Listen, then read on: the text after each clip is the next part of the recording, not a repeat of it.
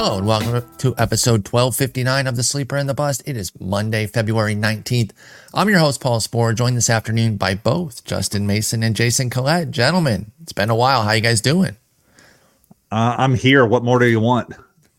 It's an off day for you, so you got to join us here. here. Joke. That's what it is here for our boy. I'm here. What more do you want?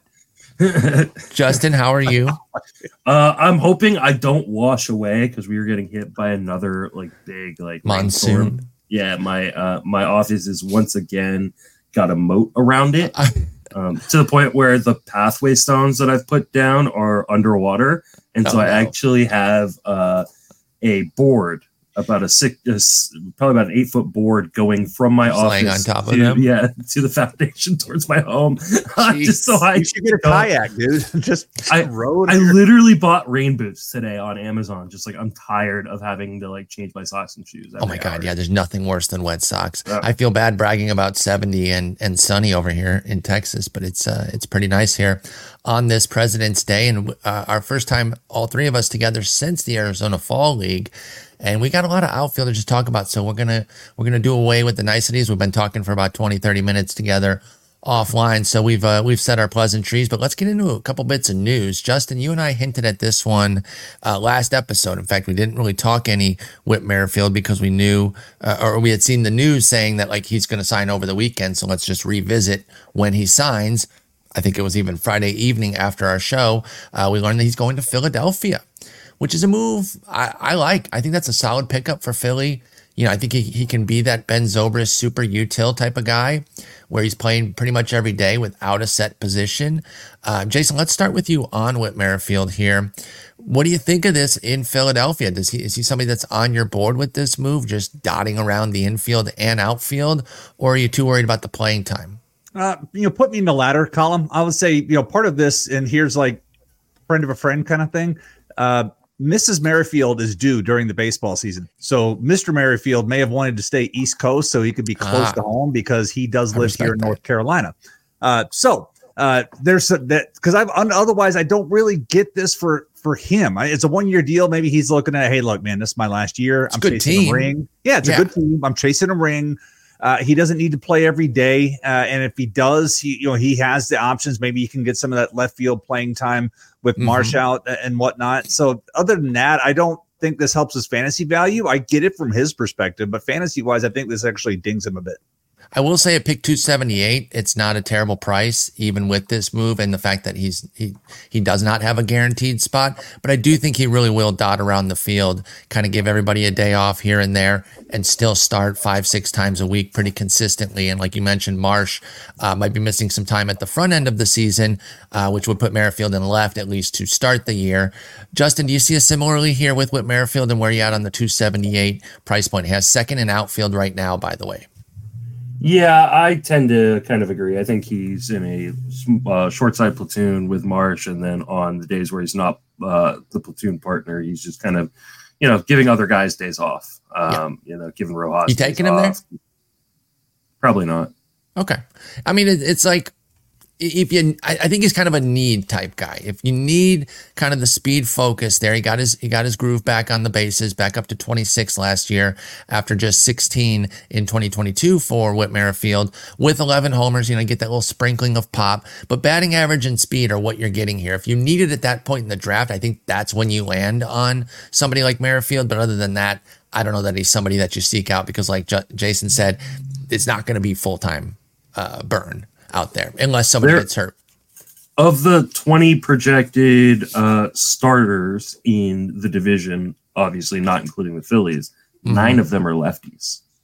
Okay, so that's beneficial. So that's not bad. And like you said, ring chasing. And I don't say that as a negative, but trying to be on a good team. He did his time in KC. It's a great thing for Philadelphia. I love it really for Philly. Yeah, gives them to have a guy like this on your bench. Yeah, exactly. Yeah, I love it for them. It's just that it doesn't really raise his profile for Merrifield. Yeah. So we're all kind of tepid on him. We would take him maybe in the right situation, but we're not seeking him out. Totally fine with that. Let's move over to Boston. They went ahead and signed Liam Hendriks. Now, I wonder if this is going to facilitate another move, which is the departure of Kenley Jansen, and so that Hendriks can close. I don't really know. Without that, though, I don't know how interesting this is for Hendricks to go to Boston. Justin, what did you think when you saw that Hendricks going to sign a 2-year deal with Boston? Were you thinking right away, okay, Kenley's gone, or what a great setup man for Kenley?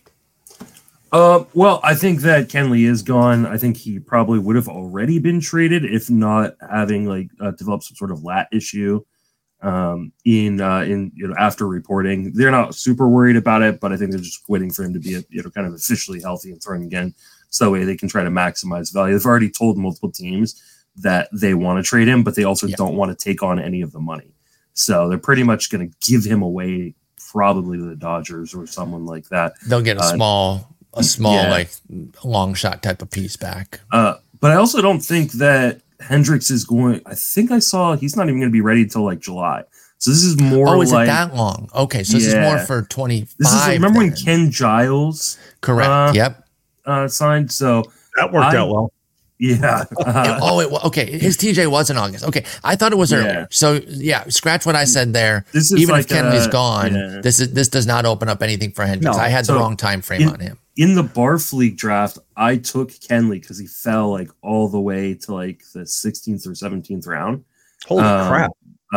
Based on the lat issue, I guess. He was just sitting there, and I was just I need a second closer. I don't really want Kenley, but at this point, screw it, So I also drafted in the 29th round. I drafted Chris Martin. Because I think Chris Martin. Yeah, I think Chris Martin's the next guy up. So if Kenley does get traded, draft board too.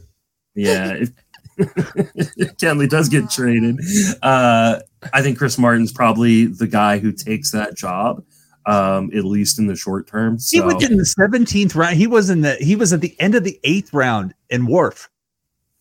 To the end of the 8th round. A little injury news is that devastating for Kenley. That's kind of wild because anywhere he goes, we would expect that Kenley's still going to close, right? I'm double checking exactly where I.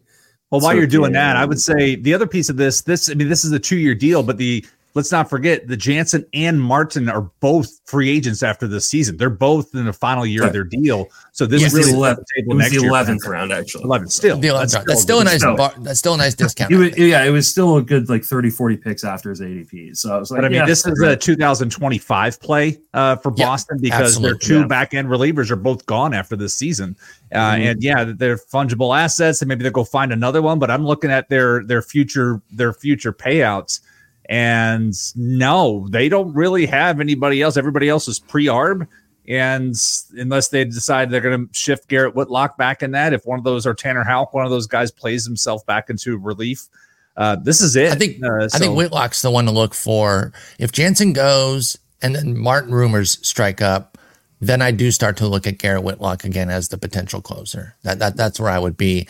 But that's probably down the line. I think they're probably going to give Martin some runway here to build up his value even further as a closer and maybe trade him at the break. Because like Justin said, if they're not going to take any of Jansen's money, then they're not getting shit for him. But Martin, you can build up his value as a closer, let him, build on what he did last year and then actually get something legit for him. So that'll be interesting to see how that plays out. A couple other bits of news. Xander Bogaerts moving to second base, so he'll add that eligibility pretty quickly in season. Is that doing anything for you, Justin, with regards to his draft value? Obviously at shortstop, we like him there, just fine, but he's going to add that second base, like I said, very quickly, depending on what your league requirements are. Does that move Bogaerts up at all? He's the 13th shortstop off the board right now, which I think is a really good value. Yeah, I think it's a good price already. And now you add in the fact that at his ADP, he would be the 10th second baseman. So I kind of love that, honestly. I'm with it. Because I feel right at that spot. So I think there's a big drop off in terms of kind of overall talent between kind of 9 and 10.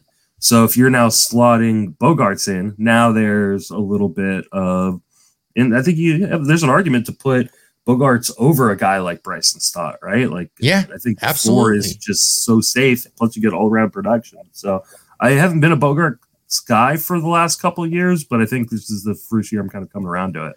Yeah, I like the situation. Jason, you co-signed that with Bogaerts adding second base eligibility? I do love that, just that extra bit of bump, getting that second, the fact that he'll have shortstop and second here by 10 games into the season.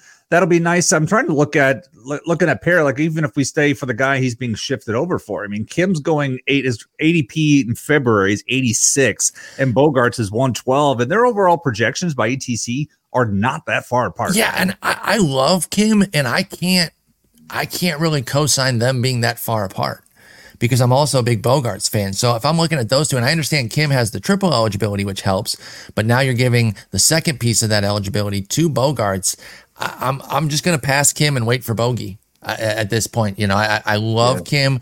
We've been advocating for him from day one. We kind of took a bath on that in year one, but since then he's been pretty solid, had the breakout year this past season. I do like him, but now I think the price has gotten a little bit too high on Ha-Seong Kim. I'm definitely going to wait for somebody like Bogarts there at pick 110. And I don't think that this second base eligibility is going to greatly raise his price. I think it'll barely move it, to be quite honest. I think he's kind of planted where he is on the draft board, and I'm good with that. All right, last bit of news, and it'll be a good transition for us into the outfield here. Randall Grichuk signing with Arizona. He's coming off a solid year as a right-hander. He seems like somebody who's probably going to be in a short side platoon for the most part, but that's what we're looking at right now. He can kind of be the perfect pairing with somebody like a Jock Peterson, who they brought in. Alec Thomas, I don't think that they would platoon directly, because Grichuk shouldn't be playing center, but you could then move Carroll over because Carroll's going to play both ways. If you want to get Alec Thomas out against lefties and get Grichuk some right field plate appearances that way. So I think it's going to be mostly short side with the occasional start against righties. Any deep league interest in Grichuk, Jason? Not really, only because, it gives him this is one of these better baseball move than fantasy baseball move. Yes. The $2 million, it kind of tells you where they value him. Yes, we need somebody to hit lefties when Jock Peterson can take a seat, and it gives them a better insurance policy in the outfield, because before that, when you look what they would have had is Jake McCarthy, who was all over the place last year, Pavin Smith, who they've given plenty of chances to, and then Jorge Barroso. These are the guys that were on the 40-man roster at outfield. So they needed another guy like this, and to have this experience, this would help Arizona. I don't see how this is really a much of a play in a standard 30-round draft. But if you're still doing draft and holds, yes, this could be something that can materialize later on. That's exactly where I see it. I co-sign all of that. Justin, what say you about Grichuk? Anything different from what Jason just said there? Can you guys change your fucking names? You both got similar names. I'm going to mess them up all episode here. But Justin, do you see anything differently here on Grichuk? Nope. All right, well, then let's use that to jump into the outfield, finish up this preview here. Let's start with mid to late round upside. Again, we're using ADP since January 15th. It was about 41 drafts when I did the data. There's more now. The ADPs haven't changed that much. It's the general area, so don't worry if they're a little bit off from what you're seeing on the ADP site. But I like these mid to late round upside guys here. Henry Davis, who's also going to get catcher eligibility this year, 233. Gavin Lux, 266. We discussed him a bit at second base, but would love to get Jason's thoughts. Brian De La Cruz at 276. Nelson Velasquez at 280. Parker Meadows, 282. Sal Frelick, 286. And MJ Melendez at 287.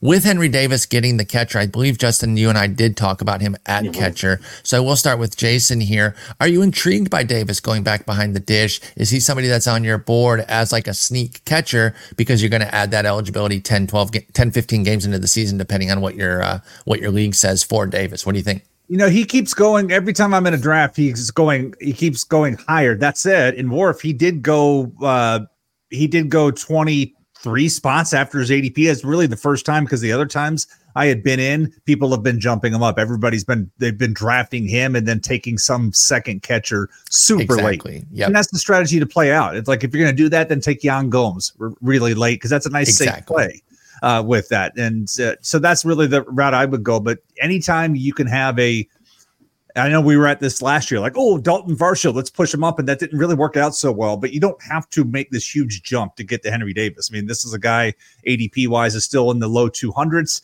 Now, if it starts creeping up towards 200 or inside the top 200, then I just may as well take another different. Then I tap the brakes a little bit, because we didn't see much in the 62 games from Henry Davis. I still have some love for him. I think If people want to push off of him too harshly off of 255 plate appearances, I will bite, but I'm with you. If this starts pushing the ADP up, then I would have a problem with it. But for now, mid 200s type ADP for Henry Davis, I'm in on that. Justin, I can't remember what we said at the catcher preview, but anything different here on Henry Davis right now? Is he on your board at all? He's on my board, but I think the problem is, like one of your favorite articles in terms is, wide awake sleepers. This is a wide awake sleeper. Like this is a sleeper that now everybody has talked about so much that he's actually pushed up into a place that I don't know that he's actually worth what we're going to start paying for him pretty soon. I mean, he's already going in front of Shaylin Galliers. He's going in front of Danny Jansen, going in front of Alejandro Kirk. I'd probably take all those guys as my second catcher over him. So I think they're all kind of right there. I'm still big on Kirk. I think he's the guy that's kind of getting really pushed down due to what he did last year or didn't do, as it were. Mm-hmm. And I'm willing to take that shot. Yeah. I'm pretty interested in Alejandro Kirk on the bounce back there. So I am too in that regard. I would say part of the issue with Kirk is just the presence of Jansen too. Exactly, and that's what's really hurting his, because we know what he can do with the bat and whatnot. But Jansen's at a walk year. He's going to want to play. I'm honestly surprised he's still there. That they haven't been able to make a trade. I thought they might consider moving one of them because it is hard to play your backup catcher at DH every day. And now that Justin Turner's there, they're not going to do that. So it is going to be back to a split between Jansen and Kirk.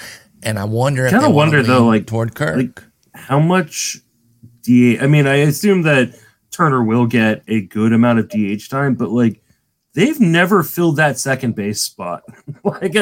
That was my initial thought when they did that. It was how much second base does Turner play this year? Yeah, we got Kevin Biggio and Isaiah Kiner-Falefa at second and third for them. Can Biggio even bounce over to third? I'm actually not familiar with his defensive profile, but I'm sure he could open up that second base for Turner's Turner. Played third, the majority of his career. He's played second base in recent years. I just wonder, okay, maybe I think everybody kind of just thought Turner is just penciled in as the DH because that's what he mostly did last year, right? Yeah. And I'm wondering with them not. Unless Chapman gets re-signed, I wonder if Turner is going to actually play the field a lot more than we expect. Well, that would certainly help those catchers. Yeah, I mean, the other thing is maybe they can spot play Turner if it's a fly ball pitcher and be like, okay, fine, go to second base. Or because the Red Sox even used him at second base a couple of times last year. Mm-hmm. On a certain pitcher types, put him in the field. So it may be a tough hill to get to 10 games, but if you're in a 1-game qualifying league, a 3 or 5, keep that in Turner mind. could end up with triple eligibility as the season goes on. That's a good call. In Yahoo, he's eligible everywhere. Yes, because he hit a double last year. So we're actually going to talk about that here in a minute, and I'm going to say something that is going to shock both of you. Oh, God. I don't know what that's going to be. Is this with regards to Gavin Lux? No. Oh, okay. Well, speaking of Gavin Lux, I'm very excited about him. I'm fully back in. I was in on him as a breakout last year. I was devastated when he ripped his knee and missed the whole year, but he's back. I think, all systems go again. I think at pick 266, I can take the gamble. We did discuss him at second base, said most of these same things. So, Jason, where are you at on Gavin Lux? Did you like him last year? And if so, are you buying back in this year? Yeah, I liked him last year. And it hurt. Literally, I think I drafted him the day before. Before he got hurt. So with me, I know that Roster Resource has Lux in a platoon hitting ninth, but to me, it's maybe they're going to have to juggle this platoon and getting back to the type of pitchers, because Chris Taylor can play shortstop, but he has no range, but he can throw. And Gavin Lux has plenty of range. Well, pre-injury, we don't know what he looks like now, but he had plenty of range pre-injury, but he doesn't throw well. So if they could put those two bodies together, they would have a great shortstop. So for me, I don't know if it will be a strict platoon righties versus lefties types of situation, because they're going to win 116 games, let's just say. But they defensively, maybe they can take the L here and see what happens. But I feel Lux is going to play more than the 462 plate appearances that Jason Martinez has him down for right now. Yeah, I think he's going to play as much as his body will allow. If the knee's ready, good to go. Obviously, he suffered it in spring, so he's had a full year to recover. We'll monitor him in spring, but at pick 266, I'm taking that gamble on Lux. And I do think he's one of those guys, though, that he comes out, starts swinging in spring, looking good. Price is going to go up. Yep. And I'm willing to pay a pretty decent price still with Lux, but if it gets crazy, my cutoff point is probably if he starts getting like mid 100s. I don't know if I'd be paying. I mean, it would depend. It would really depend. I really, really have been a big Lux fan for quite some time. Justin, anything to add with him? We did discuss him at second base, so I'm sure you've probably got your thoughts out there, but anything to add with Lux? Wait, did you say something? Yeah, no, I mean, I love Lux. We've just been big fans of his, so I probably don't need to rehash all of that. Let's move to Brian De La Cruz out in Miami. Had some kind of sleeper flavor last year. There's people talking him up. He put up a decent season. It was a full season. So if you drafted him, you got that volume, 626 plate appearances, 19 homers, 4 steals with a 257 average. Not bad. He's a later round pick. It really wasn't killing you. Didn't quite have the full breakout, but I do like seeing somebody take that first full season, right? Whether it's a pitcher making the 30 plus starts or the hitter getting the 145 plus games. That's always impressive. Now 27. Curious if there's another level here, Justin, or if Brian De La Cruz just is kind of a solid-ish league average bat that can kind of replicate what he did last year. Do you see more for him, or he is 27, so it's magic year. Never mind. Automatic breakout coming age 27. But no, do you see more for Brian De La Cruz, or is he just kind of is what he is here? I think he is what he is, and I think he's also a guy who could lose playing time because he's not great defensively. Below average league contact. There isn't a lot of power in the bat. Max exit velocity is like 109. I got asked about him in my chat earlier today, and I said, yeah, it's just not that interesting to me. Not a guy I'm targeting at all. Yeah, Jason, anything on Brian De La Cruz? The WRC plus totals are dropping, but that's as the playing time's rising. So that makes sense. Like I said, add it all up, it's exactly 1,200 plate appearances of a 98 WRC plus. So he is kind of that solid-ish league average guy. Do you see anything more or just more of the same? Honestly, more of the same. I was looking at it. So it's like ATC has got him projected for 20 homers, 70 RBIs, 5 steals, 265 average. Yet he did go undrafted and morph this weekend, but somebody took Giancarlo Stanton. So I just bring that up because all the flaws with Stanton, who's projected for roughly the same thing, 27 homers, 71 RBIs, and a 227 average. Stanton's still getting drafted just outside of 300, and De La Cruz is going later. So if you are like, I need to take a late power stab on the cheap, this is dirt cheap. Like he didn't even make it into a 30-round draft. So you can try here with that instead of like, do I really want to go down the Stanton wormhole again? Because every year we all keep thinking it's going to be another 50 home run season. Because yes, every now and then he still hits the absolute snot out of a baseball. That's what I was going to say. He can still absolutely crush the ball, but for how long? Like, what are you going to get? If you just want the set it and forget it kind of boringness, that is De La Cruz. And again, I don't really necessarily see a huge upside. I got one for you here because Justin, you said you were going to say something to piss off, and so I'll say this. Look at the ATC projections for Brian De La Cruz and Kerry Carpenter. Put them side by side. They are within 3 home runs, 3 RBIs, 8 points of batting average, and 3 runs. And yet Kerry Carpenter is being drafted 233. If I'm being honest, as much as I loved Kerry Carpenter last year, I have kind of moved off of him a little bit this year just because the price is way up and I'm not sure that I see a major jump forward. So I've actually been, he's one of those guys and it stinks. I talked about this in my busts write up with Joe Ryan. It's always tough to move off a guy you loved when their price gets to a point that you're just not that interested.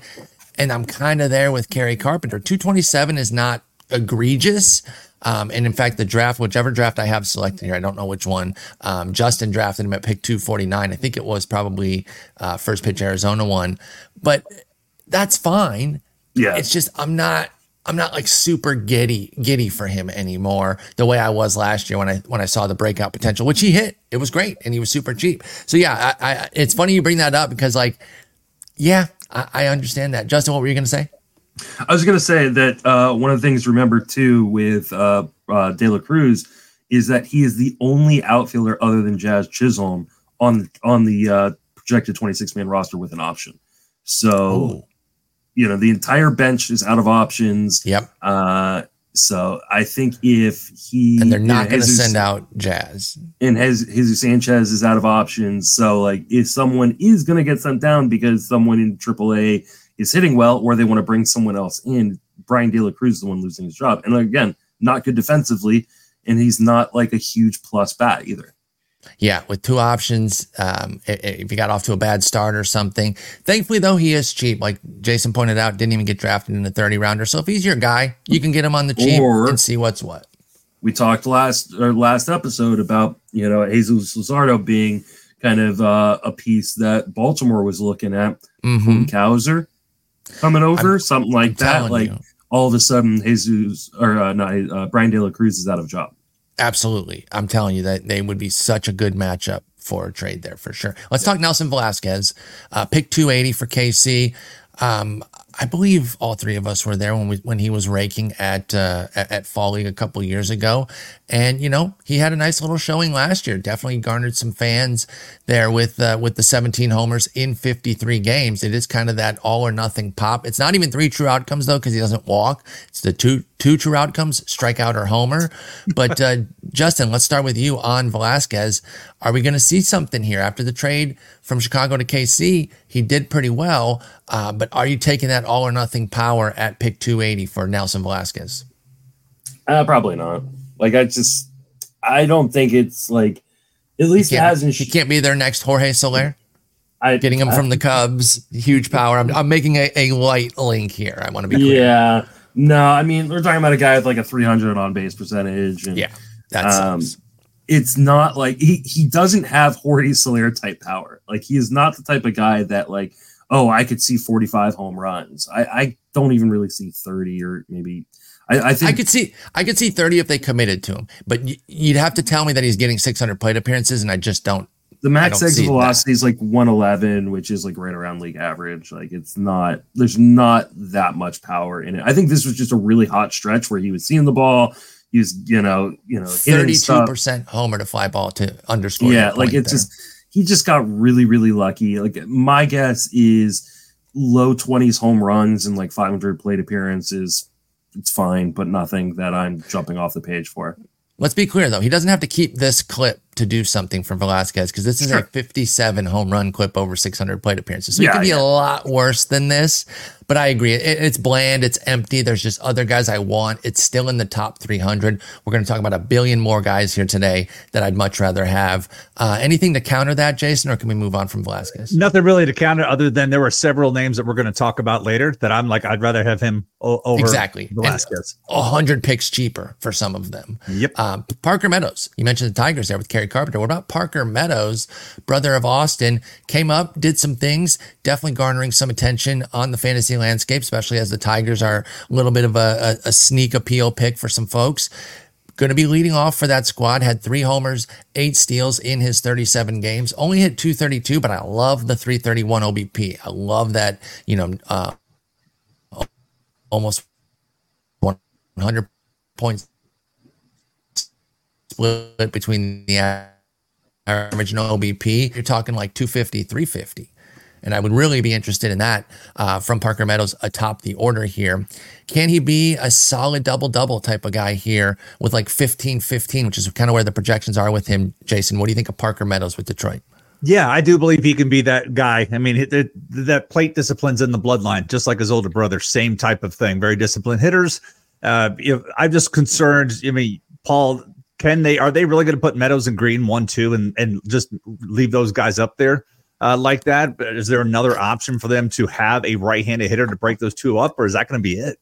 I think unless you put Torque at 2, it's the double lefty, which is tough, but I think you got to go with it. Torque at 2 would be fine, but I think they see him as more of that traditional number 3 guy. So I think they are going to go left, right. And then you got Carpenter there as the lefty as well. So you got 3 lefties in your first 4. And then you kind of start getting the mix match the rest of the way down. So it's the only part where you have 2 of the same handedness in order. So it's not that bad from that standpoint.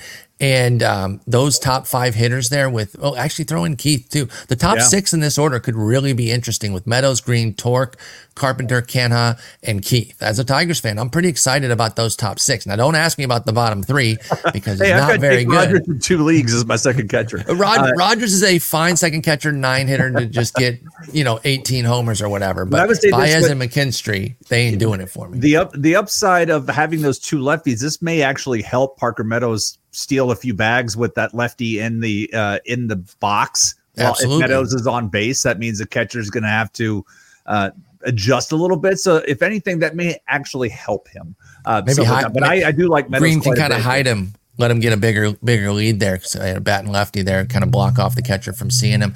Do you like Meadows at all, Justin? Oh yeah, I like Meadows a lot. If and when I do my this year's Cedric Mullins / TJ Friedel article, I think he is that guy. Like I love it. There's power, there's speed. 87% zone contact is above league average. Leading off for the Tigers, yeah, Parker Meadows is one of those guys that I think for me is a bit underrated right now. Yeah, and I think at pick 282, not a difficult place to pull the trigger and really get some upside there. And even if it doesn't quite come together the way all 3 of us are hoping, it's not killing you. So solid pick there. Parker Meadows should end up on our squads across the 3 of us a decent bit, it sounds like. What about Sal Frelick? Kind of cuts a little bit of a similar figure where he's got a little bit of punch, also some speed. Currently penciled in as a number 3 hitter, which is kind of interesting. I don't know that he strikes me as a number 3 type, but also, takes the walks, had a 13% walk rate in his 57 games with the Brewers last year, 3 homers, 7 steals. I think that's exactly what I said Meadows had. So they really do kind of cut a similar figure here. The 24-year-old Sal Frelick, Jason, with Milwaukee, playing time should be there. If he's healthy and doing his thing, I don't see any reason that he can't play consistently. He'll probably lose out some lefty time to somebody like Joey Weimer, which doesn't really bother me when somebody's a strong side platoon, particularly at pick 300 or 300-ish, 286 here. Do you like Sal Frelick at all, Jason? I don't see it. I just don't see him as a 3 hitter. I don't know what this that I don't see, but let's not get hung up on that. Yeah, let's switch him with Chourio. Put Chourio 3 and then Frelick 7. If he's batting lower third, do you like him? Not really. I don't even like him in the upper third, to be honest with you. I just don't see that. I like that he can run and that he has got, he makes some contact. I just don't see him. If he starts 3, I can see him playing his way out of 3. Maybe this is just my way of like, what the hell is Milwaukee doing this year? I truly don't understand. They've got this great young core of talent on the hitting side and on the pitching side. It's ugly. Ugly. By the way, it won't matter for this year. That's why I really didn't feel like we had to get to it. But they re-signed Brandon Woodruff to a 2-year deal, so he'll rehab with them and then be back next year. Garrett Mitchell's somebody who's going about 100 picks later that I think I just prefer. Like, I'm not anti-Frelick, but why wouldn't I just wait 100 picks for Garrett Mitchell and take that shot? They're not the same. It's not a 1-to-1, but I'll take the discount and take my shot with Garrett Mitchell. And I think he's got maybe a better speed profile there. Justin, where do you stand on these two? Let's kind of bring them together here, and then we can skip Mitchell in the later tier that he's in. And actually, you know what? Bring in Joey Weimer too, because he's at pick 512. Where do you stand on these 3 in general in Milwaukee, Justin? Okay, so you guys are sleeping on Sal Frelick. So okay, put us on. He is playing second and third base in spring training this year. Oh, is that the guy that you were? No, is that the tidbit? This isn't the guy. Oh, this isn't even the tidbit. Yeah, guy. The guy's the next guy that we're going to. Oh, okay, about. Okay. Yeah, he's got. I mean, that's intriguing. He's got probably below league average power, right? 106 max velocity is not good at all, but he can steal bases. They like him a lot. And he is going to likely pick up either second or third base eligibility in season early on. Give that to me all day. He's been a huge target for me around this spot. That changes my opinion too. If he's going to be an infielder, then that profile looks better. It really does. 3-hitter, but that profile looks better if he's playing in the infield versus the especially outfield. On a team that has shown that they like to run, right? Like talking about a guy who could probably have 10 to 12 home runs. 25 stolen bases, be double or triple eligible infield and outfield, which we always love, especially if he picks up both second base and shortstop or second base and third base eligibility. Then you got a guy who could play second, third, outfielder, corner, middle. I love that. I think this is put a pin though. Guy. We should put a pin in a team that likes to run because it's new manager. Craig Counsell loved to run. Pat Murphy. True. Now, Pat Murphy is the guy who said, "Hey, Sal, I want you to work with Dustin Pedroia, and I want you to work on becoming an infielder." So it's like Pat Murphy's taking that chance, but new manager. And I would say this also applies to Cleveland with Stephen Vogt. We don't know what Stephen Vogt wants to do. Terry Francona and Craig Counsell were two managers that love to run. And now we've got two rookie managers who may not have the same kind of lead foot. It's really intriguing, though, on Frelick moving to the infield because, things really start to get crowded there in the outfield. Chourio should be up from day one with his contract signed. Of course, you got Yelich. Garrett Mitchell has a big-time glove. Joey Wiemer, who I really like. We got him penciled in as a short-side platoon. I don't know. I feel like he can kind of break through from that and do more, especially if they're moving Frelick to the infield. That creates more of an opportunity for Wiemer because then you can go Yelich DHing and you can go Mitchell, Chourio, Wiemer in the outfield and get some really strong defense between the three of them. And then if you got Frelick over at second, which by the way, the latest Mining the News from Jeff Zimmerman said Bryce Terang could start in the minors. Yeah, that's where Frelick's one of the fallouts. Playing time could come from too. So I still think that they move Adonis at some point. So I agree. It just might not be before the season starts. Yeah. And then you go Ortiz over at short, and then Terang and Frelick could both play on the infield at that point. Yeah. What about Wiemer and Mitchell, Justin? Are you in on either of them? They're much cheaper. $378 for Mitchell, $512 for Wiemer because he's penciled in as a short side guy. Where do you stand on those two? Yeah, I think I'm more interested in Mitchell. The power speed combination in that bat, I think, is pretty tantalizing. And it's got to stay healthy, obviously. He had the big injury last year that cut him down after just 19 games. But great defender, though.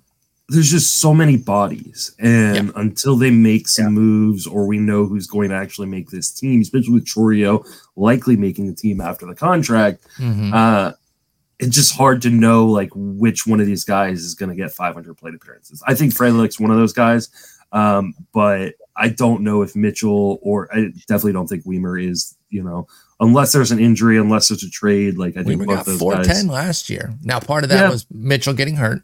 Yeah, Mitchell getting hurt. He only put up a 75 WRC plus. Yeah, so there were injuries there that facilitated that, and unfortunately, Wiemer did not take full advantage of it with a pretty rough season. Yeah. But I still remember him from Fall League, and I remember our friend Jason Gray talking about how he plays like his hair is on fire. He's got loud skills. We did see that with the 13 homers, 11 steals, but like I said, 75 WRC plus is pretty rotten, so that's tough. Yeah. Anything for Wiemer or Mitchell, Jason, as we move on here? I would say with Wiemer, the funny thing is all those tools in that 75 WRC plus is because he was wretched against righties. Hit 175, slugged 291. And that's where the short side platoon threat really comes in. If he doesn't show improvements there, he really is going to be a short side guy. But that's baked into the price, $512. Yeah. That's what you're getting, right? You're getting somebody that's at the very end of your draft and hold, maybe a watch list guy in standard 30. But defensively, he's fantastic. You go look at the StatCast profile; it's like all of this giant red in all of the defensive measures, and offensively, it's the exact opposite because he was abysmal against right, and that could get better. I mean, there's no way a guy gets this kind of prospect grade if he's this bad against righties. It's just baptism by fire last year, and he got burnt. So at that price, drafting holds would love to get back in, but I don't need to go reaching down that far in a 30 team, 15, 30 round, 15 team draft yet. But it's definitely somebody I would add to my watch list. Put him on the watch list. And then like Justin said, when the playing time starts to shake out, if we see some positivity for Wiemer, we can maybe make him an early pickup or some sort. Yep. Let's move over to Melendez in KC here. And Justin, let me just turn it over to you. You wanted to say something about him. What's up? Still catcher eligible in Yahoo. No way, dude. Yeah. Played 10 games at catcher last year, still catcher eligible. If you use Steamer's projection in the auction calculator, he's the 5th catcher in projections. Nice.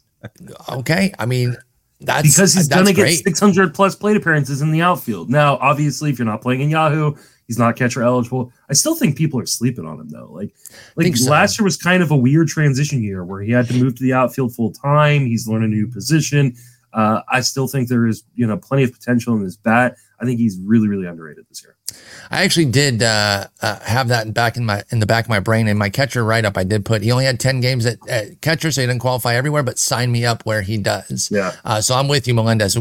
We talk about it all the time. Non-catching catchers, they're a favorite. I was big on the Varsho thing last year. It didn't quite pan out, but he still had enough power speed as like a second catcher. 2016, like as a second catcher. It was still fine. It was a bad batting average, but that's usually what you get out of a second catcher anyway. So 16 stolen bases from the catcher position last year for Varsho. Like I'll take that all day long. Absolutely. And we both like him as an outfielder this year too. Melendez, Jason, anything there for you? Even if he's not catcher eligible, let's say in standard leagues where he's not, do you like him to kind of do some things this year? He's going to play every day, had 602 plate appearances last year. Can he do more than kind of the league average-ish bat that we've seen these first 2 years? Yes, I do think so. Justin mentioned he got better once he came off the catching position. If you look at, he's somebody I actually looked at pretty deeply into this winter.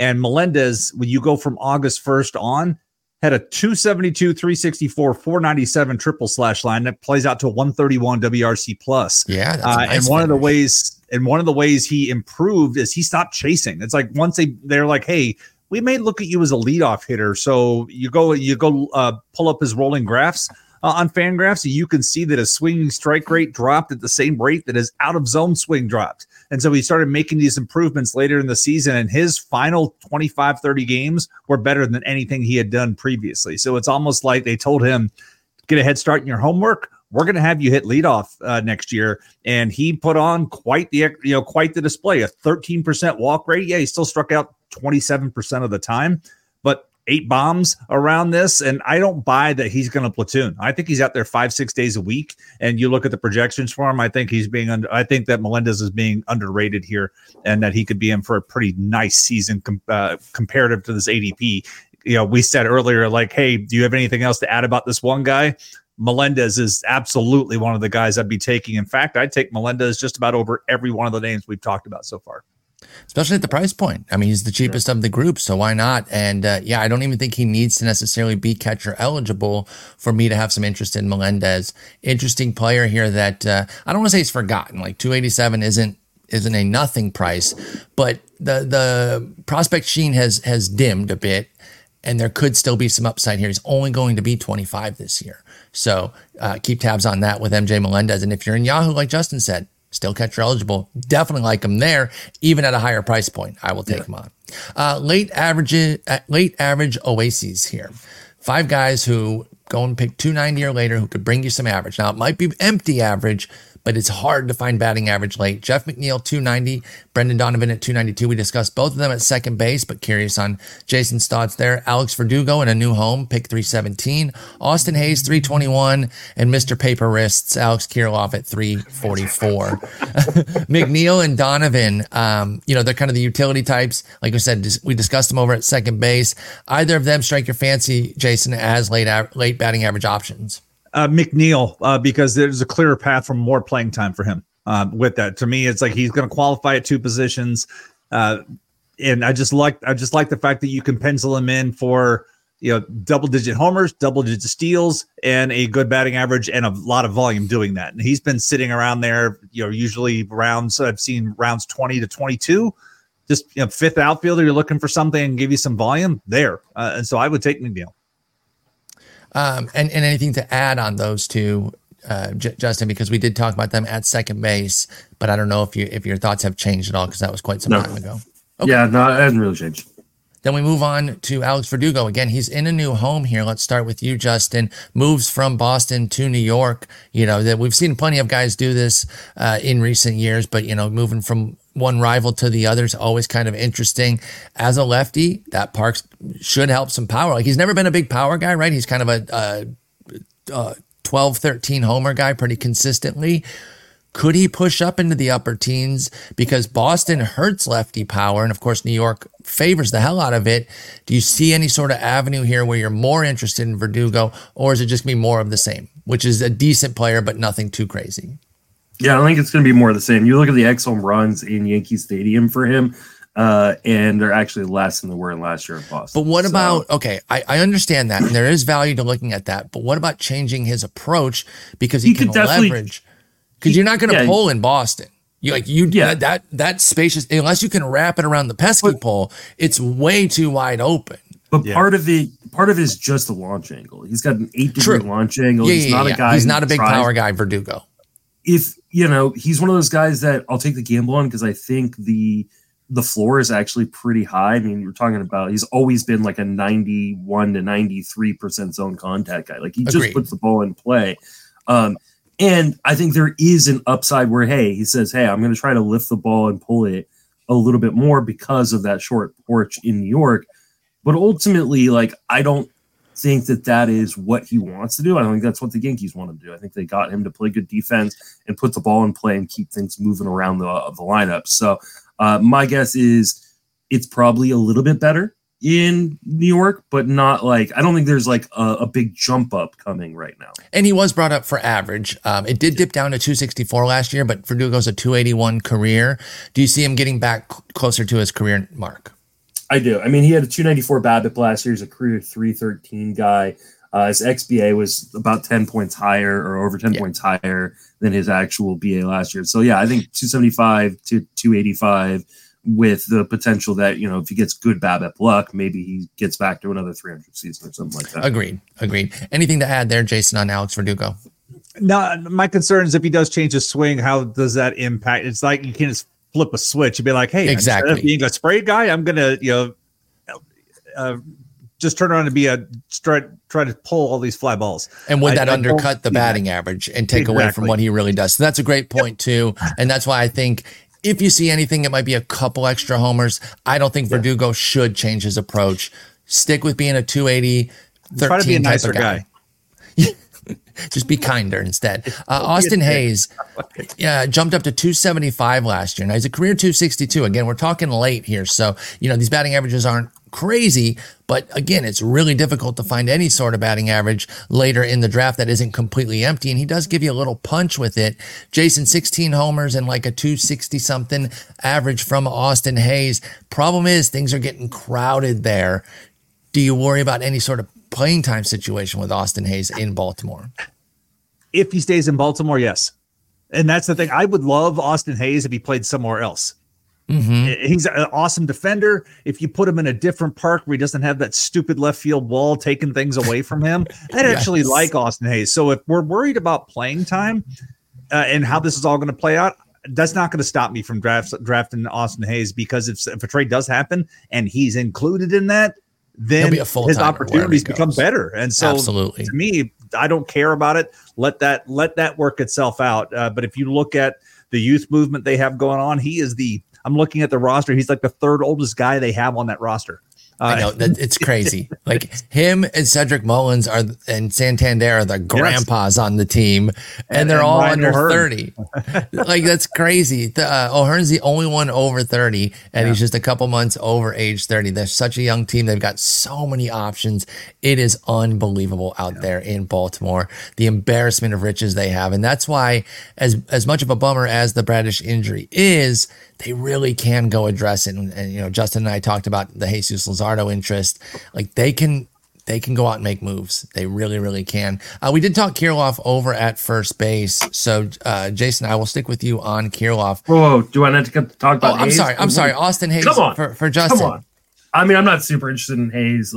It's such a weird. It was so funny if you season. Said, "Let me talk about him," and then you said, "I don't have anything to add." Yeah, it was such a weird season, though. He was so good in the first half and then so bad in the second half, and both of them were kind of BABIP fueled. He got super, super lucky on balls in play in the first half. He had a 389 BABIP in that first half, and then a 288 BABIP in the second half. It came hard. Dropped 100 points. I think that the overall line is probably indicative of what we see from Austin Hayes with the playing time risk, like you guys mentioned. Would love to see him get into a different park. So I do agree with you guys for the most part. Yeah, and I like Jason's call out, though, that if he does get traded, it's almost certainly to a team that wants him and thus would play him all the time. Maybe he could be part of a Luzardo deal as well. They could maybe get 2 hitters for him, right? I don't think it would have to just be Cowser straight up. Maybe you go Cowser Hayes, you get a lefty and a righty and kind of remake your outfield there. Kirilloff, we did discuss him at first base and his paper wrists. I don't know what paper wrists mean. I made it up at the first base preview and I'm sticking with it because it's perfect though. Everyone understands it, right? When as soon as you hear it, you're like, yeah, that does make sense for Kirilloff. But where you at on him, Jason? Pick 344. Like, we know that he can be intriguing. Like, when he gets his bouts of playing time, the small spurts in between the injuries, there's always like some measure of intrigue there. But is it enough to get you to go back to the well at pick 344 on Kirilloff? A month ago, absolutely. And remember, his last injury was him trying to field the ball in right field, dove and hurt his shoulder. The good news is that injury wasn't, as when they went in and looked at it, it wasn't as bad. So the repair was just maintenance and not anything that they had to sew back together.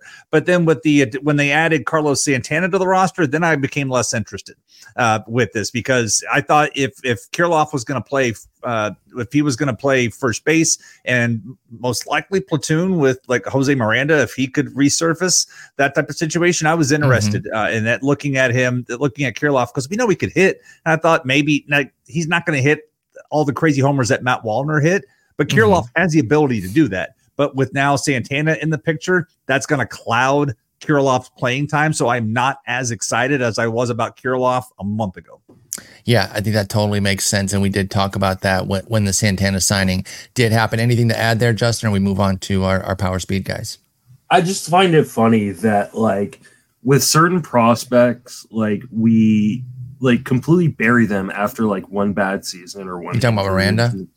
Or just in generally speaking, right? Well, yeah. Like, we say this all the time, like, like Josh Lowe, like last year, like he was an afterthought. Complete afterthought. One bad, like, small major league sample. Thank you. And all then and me included, I totally buried Josh Lowe. It wasn't even on my radar. But then there are guys like Alex Kirilloff, and I think you throw like Brendan Rodgers into like this mix where it's like people just keep holding out hope that someday they're going to be good. Like, just double last year. He had 319 plate appearances. Give him 640 would have been 22 home runs. Like 622 home runs for like in all those. That's a lot for a guy with paper wrist. Yeah. Let me see how many you can hit with paper wrists. Shit, I couldn't. Like iron wrists, I couldn't hit 22 home runs at the major league level. No, you're right though. Like, we being the fantasy community as a whole, like certain guys get picked for the ones that we stay bought in on. Like, and I thought you were going to bring up Miranda. Profar, like, is another guy, like, where people just kept going back to the well because he had this huge prospect pedigree. At some point, we just have to come to the conclusion that Alex Kirilloff is just not that good. And he's got massive injury risk. Maybe he proves me wrong. Hey, and more power to him if he does. But like, there are like 20 guys left on this list that I would take, and we've only got like 25 guys left on the list. Yeah, absolutely. And again, I want to bring up Miranda because he's one of those guys that is a pure afterthought now. And I did like him, and I wanted to make sure I didn't do that with him. I actually snaked him in one of my DCs just to have a little piece. And it was in the 40s, like of rounds. Like it was dirt cheap. I'm like, man, this was a guy that a lot of us were going crazy for not too long ago. He put up a nice season in 2022. Yeah, he was a total flame out last year, but he's 26. I know PT is difficult to find right now, but I figured give me a nice 26-year-old who knows how to hit, who has some major league experience. On a team where everybody gets hurt. Like exactly. So that's why I like Miranda that late in DCs there, under the idea of not giving up on a prospect. And I know he's not like a prospect anymore at 26, but like he's also not old and dusty at this point. Let's go power speed options here, and let's start with Jason on this one because it's from his favorite team, Jose Siri. I mean, he's very all or nothing, but he's got the skills to really do some damage with the homers and the steals. We saw it last year, 25 and 12. I feel like he could even run more if he wanted to. He's very efficient. He was 14 for 16 in 2022 and then 12 for 15 last year. Problem is he never gets on base. 267 OBP is so horrendously bad, but he ripped 25 bombs, 36% K rate, 6% walk. Is it just too volatile to really be that interesting as a top 300 pick, or is Siri doing enough to stay on your radar, Jason? So he was the reason why Josh Lowe was sliding down last year. Yes. A lot of people were going after Jose Siri, and I was like, no, I didn't. I ended up with him nowhere, and I don't really want him this year. If we speak to it, remember, this is a club that values defense, and that's what Jose Siri brings to the table. Jose Siri is an elite center field defender. And they showed it with Kevin Kiermaier over the years that we will play a suboptimal bat if you can pick it, and Siri can pick it better than anybody else on the roster. And so they do that, but the volatility comes. I mean, he's a mistake guy. Yeah, he hit 25 bombs, but it's mostly like if you make a mistake, he'll hit it. But if you execute your pitches, he's got no chance. Exactly. And he will like look like Javier Baez at times, trying to expand his zone. I've never quite seen him swing at pitches that bounce, but he's come close. His strike zone's pretty expansive with that. And like you said, he is the stolen base thing, all the speed, plenty of speed. He just doesn't get on base. It's because he's never on base. When he does get on base, they don't really send him that often, which blows my mind. I mean, if he gets on base, you should have him running the second base because it's 29 for 35 for his career. Yeah, exactly. You have to cherish the moments that Siri actually gets on base and let him run. But he has a 273 career OBP. He just doesn't get on enough. Justin, anything to add there? You see a similar outlook. Do you like Jose Siri at 294, or is it just not enough to really take the plunge? I mean, especially in the leagues where I don't care as much about batting average. Yeah, sure. I'll totally do it. Like, I think, because I do think, you get power, you get speed. There is, more speed available if you did decide to start running. So yeah, I totally love it. Now, if you are in a league where you want to stay balanced, that's a problem because the batting average is probably not going to be great, but 223 career, I should add. I've been focusing on the OBP, but the batting average sucks too, of course. The other point to bring along is, the whole defense thing. Now that Johnny DeLuca's in the picture, there's not the massive drop off that there was from Siri to Manny Margot. I mean, there was a bit when Manny Margot had to play center field. At one point, Margot used to play center field well. He did not do that last year. No, and so there was a big drop off. Josh Lowe was playing some center field for a little bit, but there was that drop off. But DeLuca is around. They acquired him in the deal, so he's there. He's just as fast. He doesn't have the power, nowhere near the power, but he's in this group. So I'm glad you brought him up here. 544. Why is he that much? Is he just going to be short side? Like, what kind of PT can Johnny DeLuca get? Because I really like him. And again, he's a guy that I'm taking in the 40s type rounds of these draft and holds. Mm-hmm. What kind of PT can he get? Is he going to be limited to the short side, or can he start to carve out some of Siri's PT because he's such a more well-rounded bat, Johnny DeLuca? All right. So if we look at things, obviously the offense needs to reshape itself with the giant void that Franco left in the picture. So it's like, whereas they may have been more, let's try to, last year, a lot of home runs, more offense than we've ever seen from this franchise. But then you try to look for a path to playing time. Brandon Lau, if the back starts flaring up again, Brandon Lau has more injuries, then what happens? Then you've got Jonathan Aranda, who Jason's got pencil in at DH. I don't think Aranda is a major league everyday player. I've seen he has hit well especially in the not minors. With his glove. I just don't see he's got an iron glove, like you said, and for a team that prioritizes defense, he's a very odd fit for this roster. Mm-hmm. If Jose Caballero doesn't play out, then what do they have? It's like there's paths for playing time for him. So kind of like Hayes, drop the skills, let the stuff figure itself out. And we'll see where it goes. But if they're trying to reshape this offense and trying to find some more moving around the bases type of thing, Yandy Diaz leadoff makes sense because he's great at that. But you've got to move around the bases. Right now, it's Brandon Lau hitting second. Brandon Lau they've kind of hit him everywhere, but we haven't seen a healthy Brandon Lau in a couple of years. That's the thing. He's good. I love Lau's talent. What are we getting? Can we get 500 plate appearances again? And even that, is not a full timer. He has the one time over 400. Last year's 436 was the second highest for Brandon Lau. The 615 in 2021 is going to stand as his high water mark, probably because he's age 29 and the injuries are piling up. Justin, are you taking DeLuca anywhere again? He's like 36th round ADP. No. I've gotten him in the 40s. You're not buying? DeLuca to me profiles as an accumulator that doesn't have enough playing time to accumulate. But what if it opens up?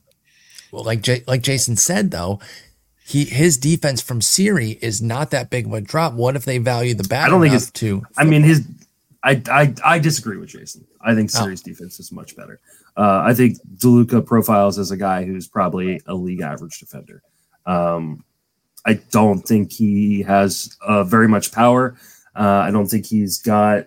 I think he's got maybe above average speed, but like I honestly I don't think he is. His plate skills are exponentially better, though. His plate skills are, but I think that at the end of the day, the Rays will likely go with the guy who's the better defender in center, which is they may, and they did with Kiermaier for years, even when Kiermaier wasn't hitting. So that is a fair point there. I'm sticking with my DeLuca shares late. I'm not overloaded on him because a guy like Trent Grisham goes around him who I cannot quit to save my life. So there's other guys I like too, but I did want to get. I'd rather have Alex Kirilloff. That's you'd rather have paper wrists. Oh my goodness. Okay, Tommy Pham still unsigned. Would you like a board bet? Alex Kirilloff versus Johnny DeLuca. That doesn't seem particularly fair with the 200 pick split there. If you could say on a rate basis, I might, but even then, like it's hard because DeLuca, if he doesn't play a lot, then you have to put such a potential variance. It's all right. We don't have to do it. I was baiting you. It's fine. Yeah, I see what you were doing there. Tommy Pham, Justin, still unsigned right now, so I don't know if we have a lot to discuss. Let's not spend a ton of time on him when we got a bunch of other guys. I got like 4 questions in my chat today on Tommy Pham. I was going to ask, are you drafting him at pick 311 and taking the gamble? I think there's a legitimate, and I know he was good, but I think there was a legitimate chance he's not in Major League Baseball this year. He is a knucklehead, and there are a lot of teams that will not sign him. Ian Kahn, is that you? Yeah, just because he's a knucklehead, and he's 35. Now, do I think he should be on a Major League team? He's a 110 WRC plus.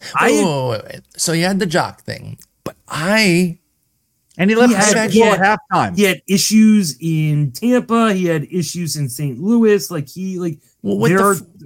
actually agreed with him with the front office in St. Louis. I agree too, but it's a pattern where some teams are just going to say we don't want to deal with it. He's a little bit of a surly I've actually heard some players though advocate the players for love him. Yeah, absolutely, because he's fiery.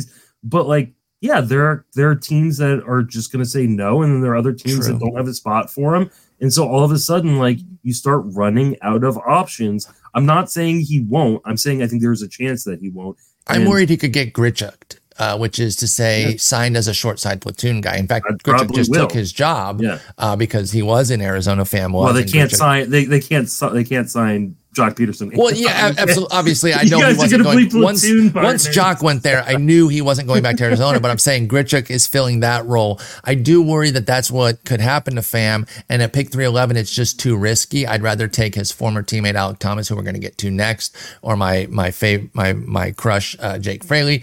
But Jason, Pham, pick 311. You taking him on the spec, or are you waiting to see where he signs? I will take him on the spec. Honest, and this is my hot take. Outside of Melendez, Pham's my favorite guy that we are talking about or that we have discussed. I'm a big fan of Pham. And to be fair, his issues in Tampa, he got on the fan base for not showing up. He didn't bitch about the team. He was just like, we're the fans. And this was exactly. So but Pham has got the skills and he gets the opportunity. Now, the fact that he hasn't shown up, he hasn't gotten the job yet. I don't know. I haven't sat down and looked at depth charts hey, where could he fit? It's going to be an injury. Pham always finds his way on one of my teams. Always. Even when he was with Boston, found my way on my team. I will find a room for Pham on my team at 311. I'm fine. I would agree. But Jake Fraley can definitely understand your love there and saying, okay, I'll go with Fraley. I'll go with Thomas. But Pham at this price is a bargain for what he can end up putting together if he gets the opportunity. I love this tier, to be honest. I end up with multiples of them on teams pretty consistently, to be quite honest. We'll see where Pham lands. We'll revisit it then for sure. But Alec Thomas picked 328, obviously had the big playoff surge there where he hit for a bunch of power. Thankfully, it has not resulted in a giant playoff tax. Pick 328 is plenty affordable. I really, really love Alec Thomas. You talk about a guy who can pick it in center. That's going to kind of guarantee the playing time for me. I guess the fact that he's a 72 WRC plus for 813 plate appearances has people cooling on him, which I understand, but he's going to be 24. And I think this this playing time here has helped him kind of develop. And I think we're going to see a step forward this year. I think he can be a league average type bat, 15-15, playing every day in Arizona. I'm a big fan. And the projections kind of agree. They've got him right there at that league average type of WRC plus into it's mid to low 90s. But that's a stone's throw from league average. I'm a big Alek Thomas fan. Justin, where are you at on Alek Thomas at age 24 this year? Another one of these guys going to be in that this year's Cedric Mullins / DJ Friedel article. Made above average zone contact. There's a little bit of pop. There's speed. Amazing defense. Defense matters sometimes in fantasy, especially when it is on one end of the spectrum or the other, whether it's amazing or really poor. Yeah. And the fact that it's amazing will give him the opportunity to continue playing, even if he struggles. But I think people forget this is like a top 25 prospect not that long ago. And part of it was the defense, like really buoyed him up a lot of prospect lists. But like I think this is a guy who could be like a prime Andrew Benintendi, who is an accumulator that plays every day because of the defense, has enough power and speed in the profile. If his price drops at all with the recent signings to this team, fine. I'm just going to every discount. I'll take every discount. Yeah. And Carroll's emergence kind of like diminished Thomas a little bit too, in a weird way, which I don't think Thomas was a better prospect at one point. Exactly. And, again, there's room for both. So I don't think it should, but I think it has. And that's cool because I will take every discount I can get on Alek Thomas. Jason, do you join Justin and I on the Alek Thomas train? My hope is I don't want to get to the point that I have to take Tom. Like when I look at this, I've already said I like Pham the best of the bunch here. The profile, I tend to fade these types of things. I want somebody who's done it versus somebody who has the potential to do it with this late. And so if the three of us were in a draft and I was picking before the two of you, you would see him slide by me. Okay, I would let good. one of you guys do it. You won't take him from me. Good to know. Jake Fraley rakes daily when he plays. Problem is he doesn't always play. Obviously, we know how crowded things are there. And we're going to talk about a guy that some of y'all aren't even going to know the name of in Cincinnati. We'll get to that in a little bit here. I still love Jake Fraley. I know right now he's not penciled in for a full-time slot. That's fine. That's baked into the cost of pick 330 here. I'm still going to stick with him. I think he'll get his PT. He's not the only one that has some potential issues of missing playing time there. And so I think he'll mix in enough to be worth the pick 330 that he's at. And if he finds himself in some extra playing time, then great. We can kind of go from there. But I know that like a full-scale breakout is unlikely right now because of that playing time. Are you still on the Fraley train? Because I know we were Fraley versus Friedel last year, Justin, but we each liked each other's guy. So we were kind of getting both at different times. Friedel has definitely emerged. He's the dude. Like we're going for him as a foundational piece. What?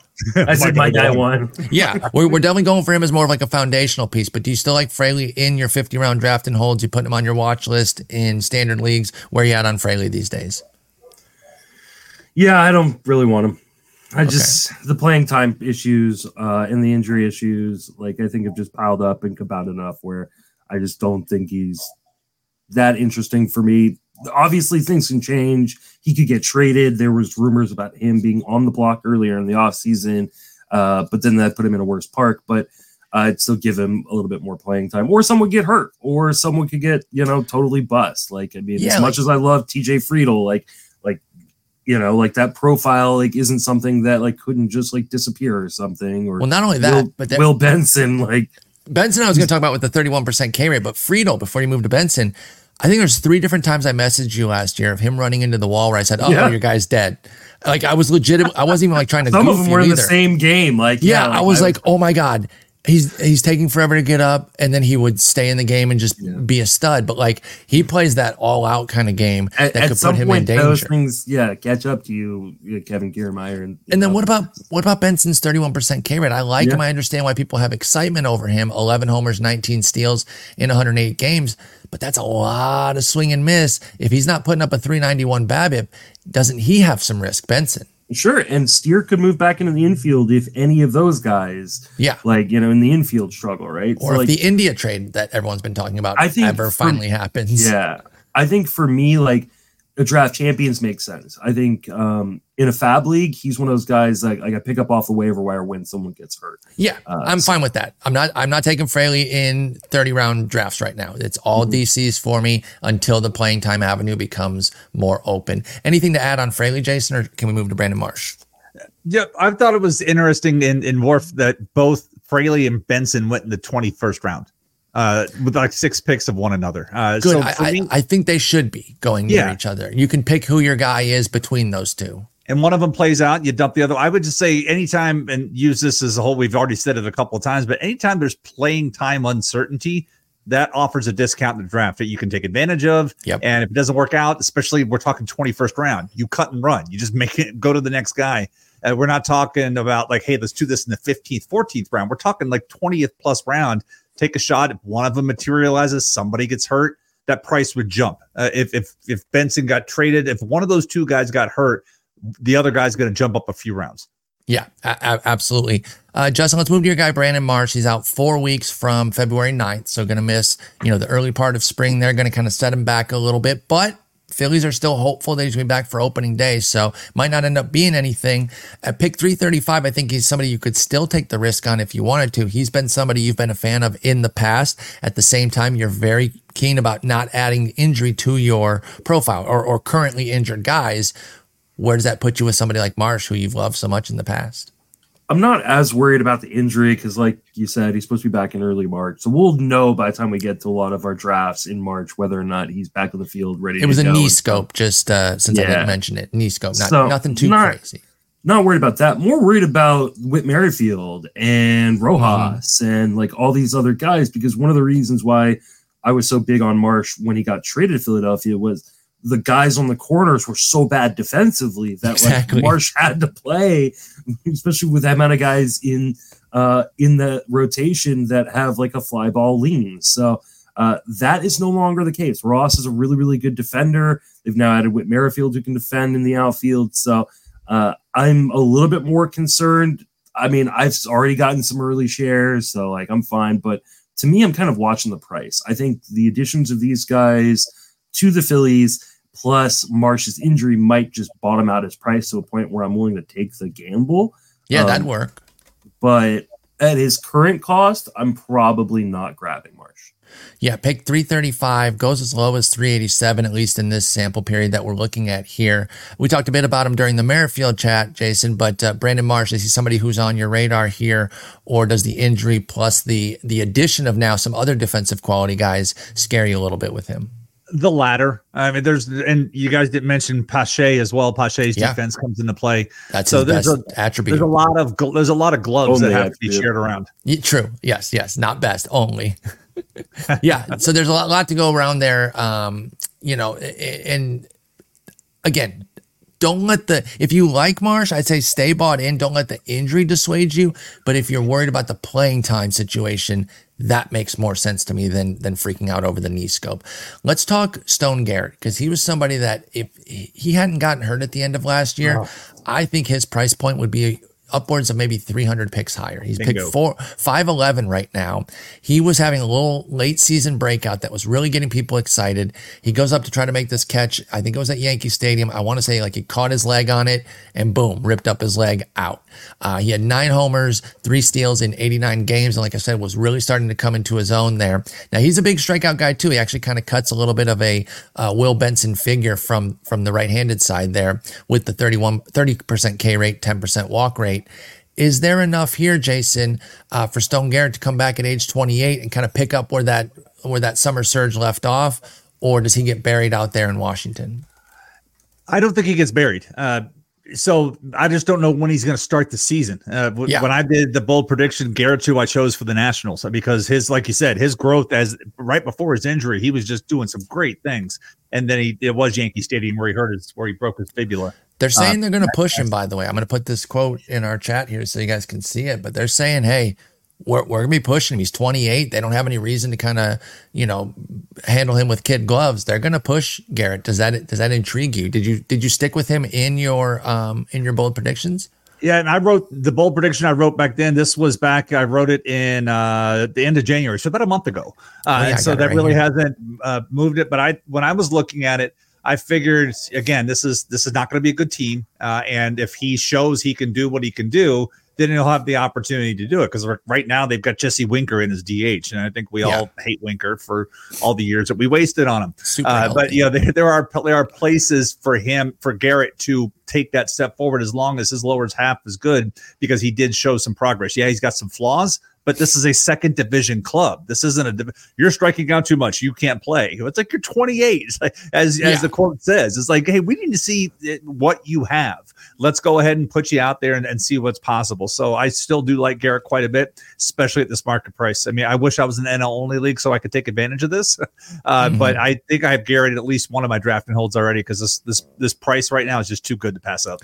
He's coming in a different category here, but I do want to just throw in actually both these guys from the post-hype long shots, Nick Senzel and Joey Gallo. Quick thoughts on them, Jason. Either of them as post-hype long shots give you any intrigue in Washington, since PT could be there if they're healthy and playing well? Yeah, that size pretty much everything that says it. Like, oh, it's like I can't. What could have been? I really want to avoid, like, one of my goals if I was in an only league is make sure I get enough power so I don't have to throw that late round on Joey Gallo. Exactly. Like, oh God, I've got to take this guy and it doesn't play out. No, I don't want that. That should be like my plan Z. If 25 other plans fail, then I will take Joey Gallo. And I think Nick Senzel will be about plan W. That. So that's he's definitely in that latter portion as well. He is penciling as the third baseman there. Maybe Justin's guy Carter Keyboom could push him out if the health isn't there. Where are you at on Garrett, Gallo, and Senzel, the three Nats there, Justin? Any of them strike your fancy? I mean, Garrett is a little bit interesting.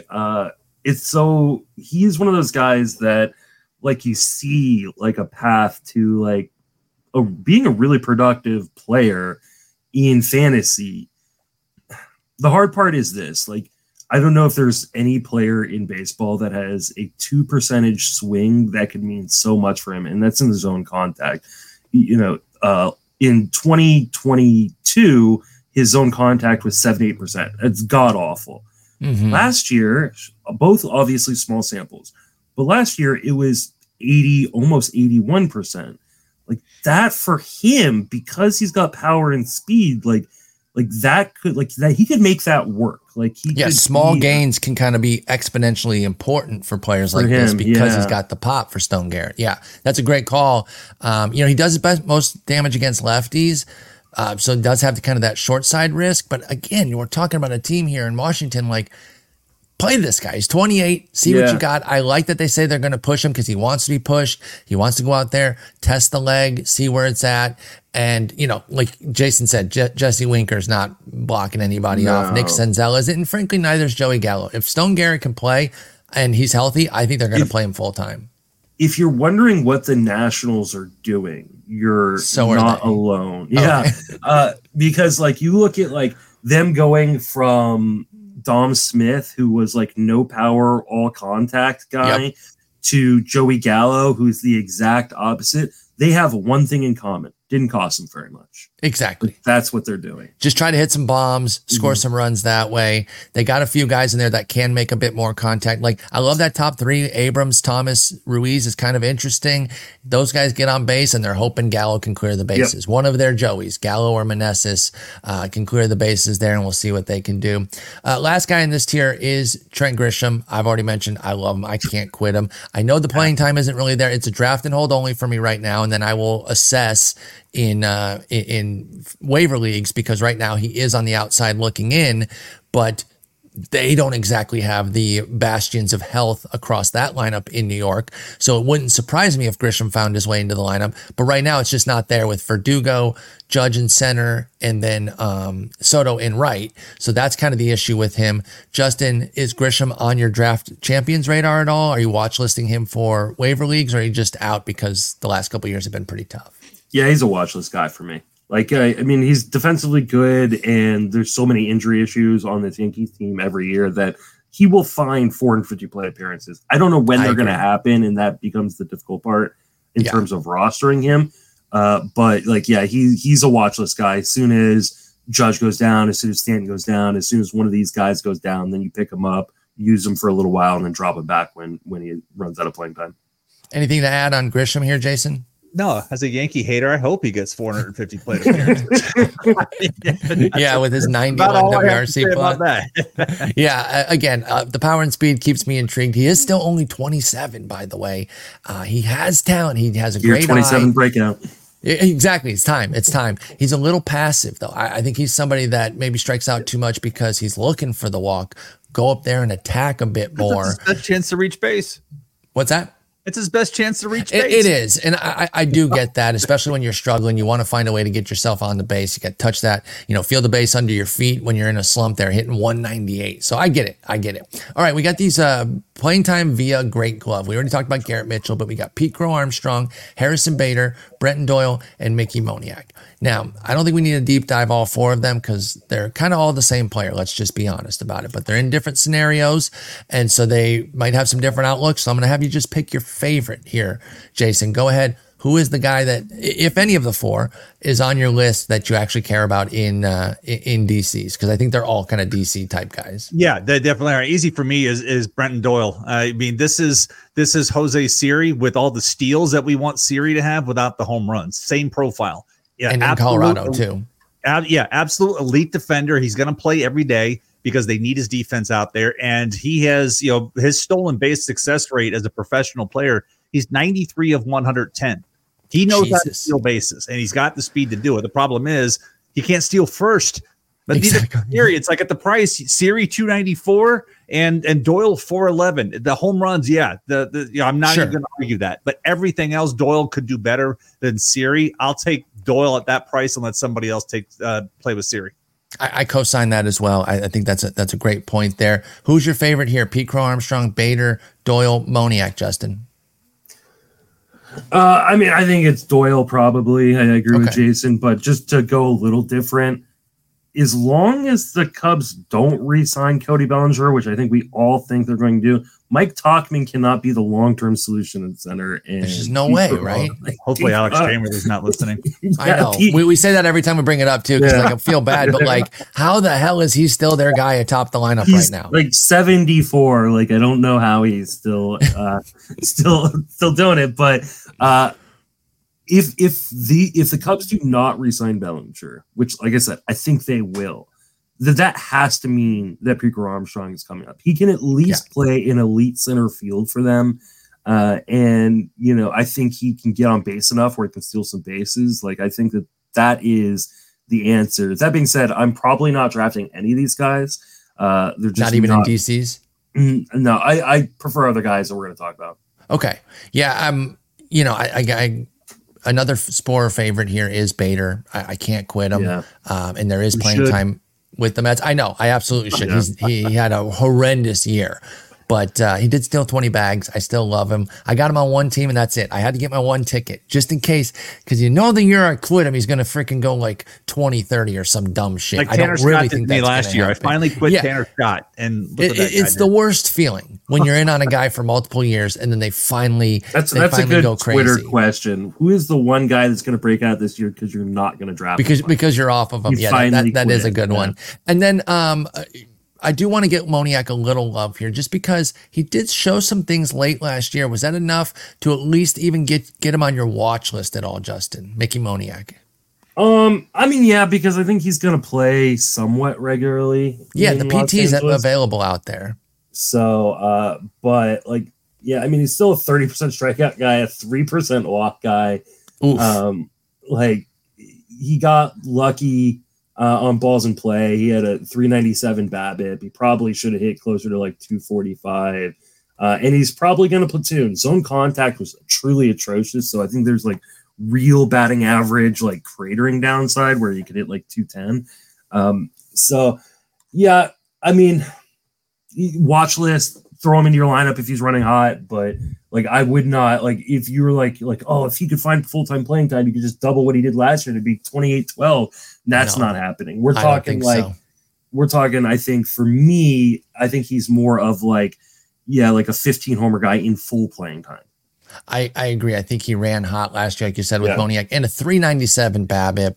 I was heartened by him doing something, though, because he is one of those guys, he's just going to get so much hate as a former number one overall that didn't really pan out, but it really wasn't a great draft. Like, I don't even necessarily blame Philly for that. Right. Like, who the hell else should they have taken?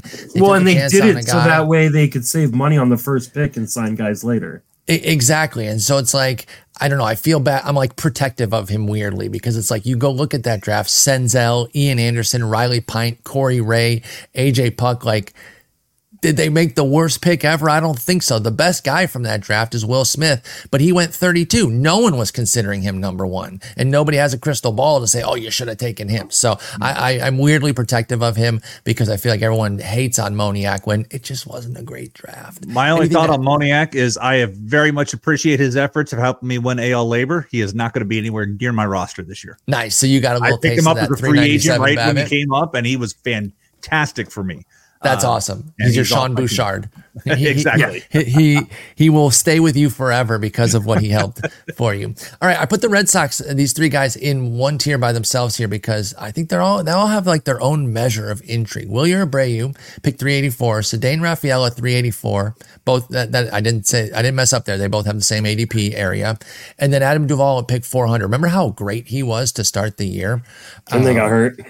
Yeah, that was wait, is he a free agent? Hang on. He is a free agent. Yeah, he's a free agent. Oh, yeah, never mind then. Fun. Well, he's a fake Red Sox then. Yeah, we'll still talk about him here, but he's a fake Red Sox. But Abreu and Rafaela are still on the Red Sox.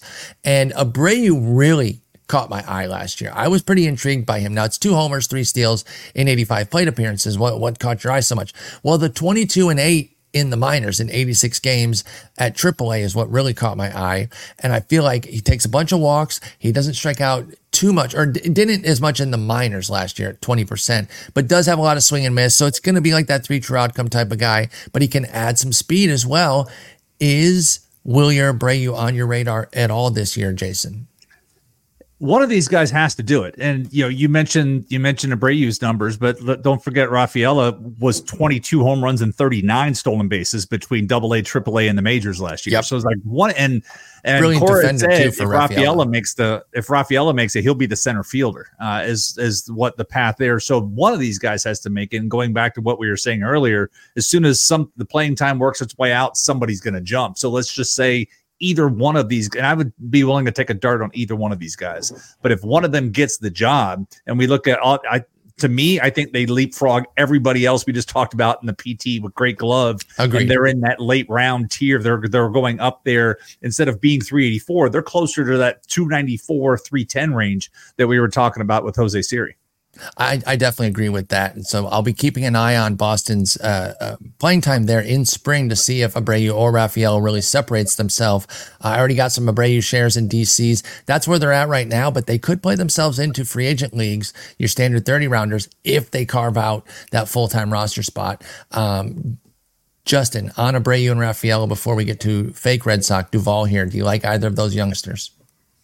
I like them. I like Rafaela more. I think Rafaela has the upside in fantasy to like be a guy who could be a difference maker. Whereas I don't really see that with Abreu. I think Abreu is much more of a guy. His power's better.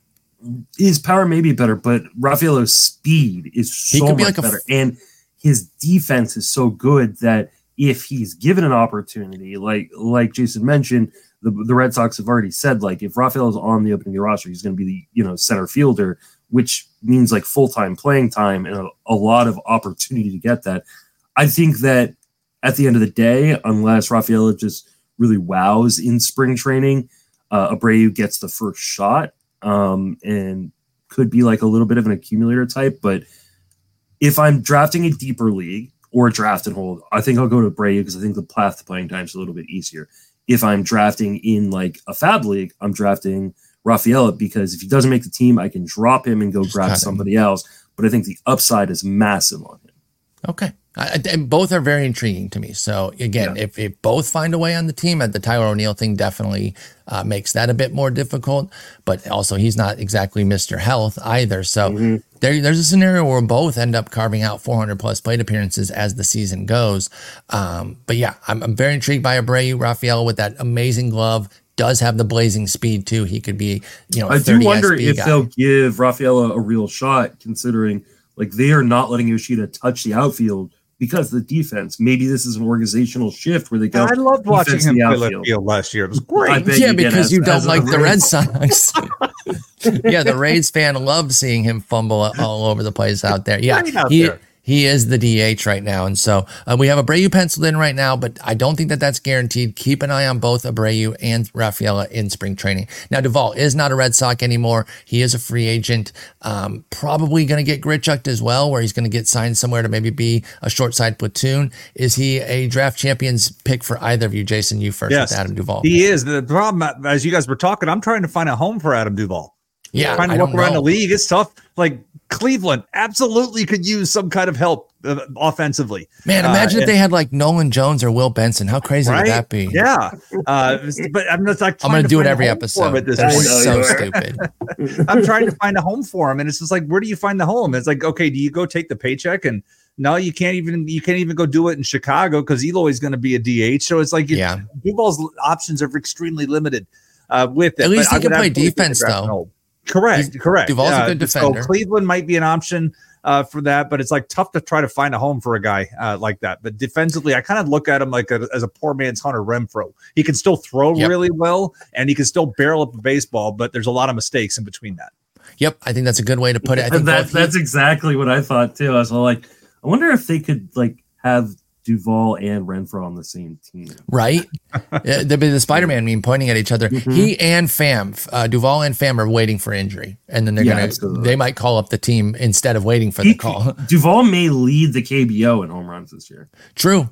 I mean, you got Snell to the KBO on your sign back there, but Duvall could legitimately go over there and dominate.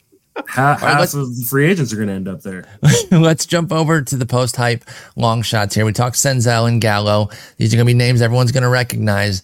Ramon Laureano, speaking of Cleveland, that's an outfielder they have at least. Pick 441. Edward Olivares, our favorite. Where did he get moved to again? Pittsburgh, that's right. And then Drew Waters is still in KC, 458. So is Kyle Isbell. That's why Olivares was expendable. Isbell's at 532. Oscar Colas, 548. And the aforementioned, actually, I don't think we mentioned Joe Adell when we were talking Moniak, but he's basically a righty version of Moniak at 551. Again, let's just play favorites here, Justin, instead of going through every single one of them. Give me two of your favorites here, since it's a bigger group. I'm not going to lie. I like all these guys, and I will draft all of these guys. These are guys that I have drafted over the years. Yeah, these guys are all so cheap. They're all draft champions guys. My favorite's Kyle Isbell, just because I think the playing time is locked in Kansas City for him. And then my second favorite, give me the just huge discount on Oscar Colas. Like, I know he didn't show much of anything, but he's probably going to play every single day in Chicago. There is a ton of power in this bat.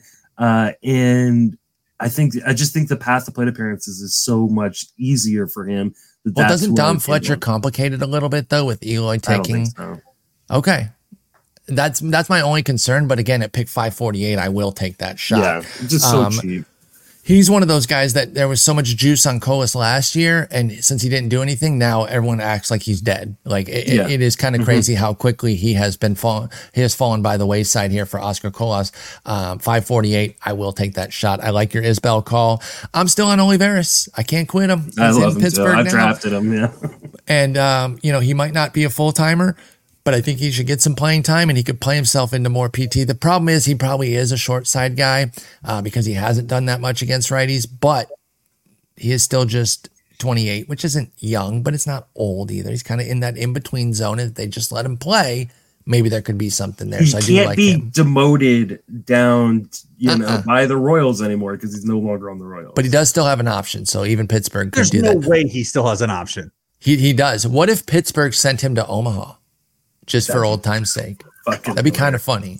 Even though that's not their AAA, they just send them like 18 trips. I have no idea. I-71. Wow. Well, that, in a given year, that's still only the one option. I'm surprised too, though. I thought for sure he would be out of options, but Edward Olivares still has an option. Jason, pick two faves from this group here. Laureano, Olivares, Waters, Isbell, Colas, and Adele. See, I like the fact that we're all kind of taking different guys.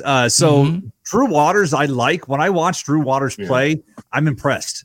He's Spider-Man memes with Isbell too. Pretty much. They are very similar. I when I've watched him play, I like what I see. And then getting back to guys that we should quit and we can't, Joe Adell. I'm going to do it one more time.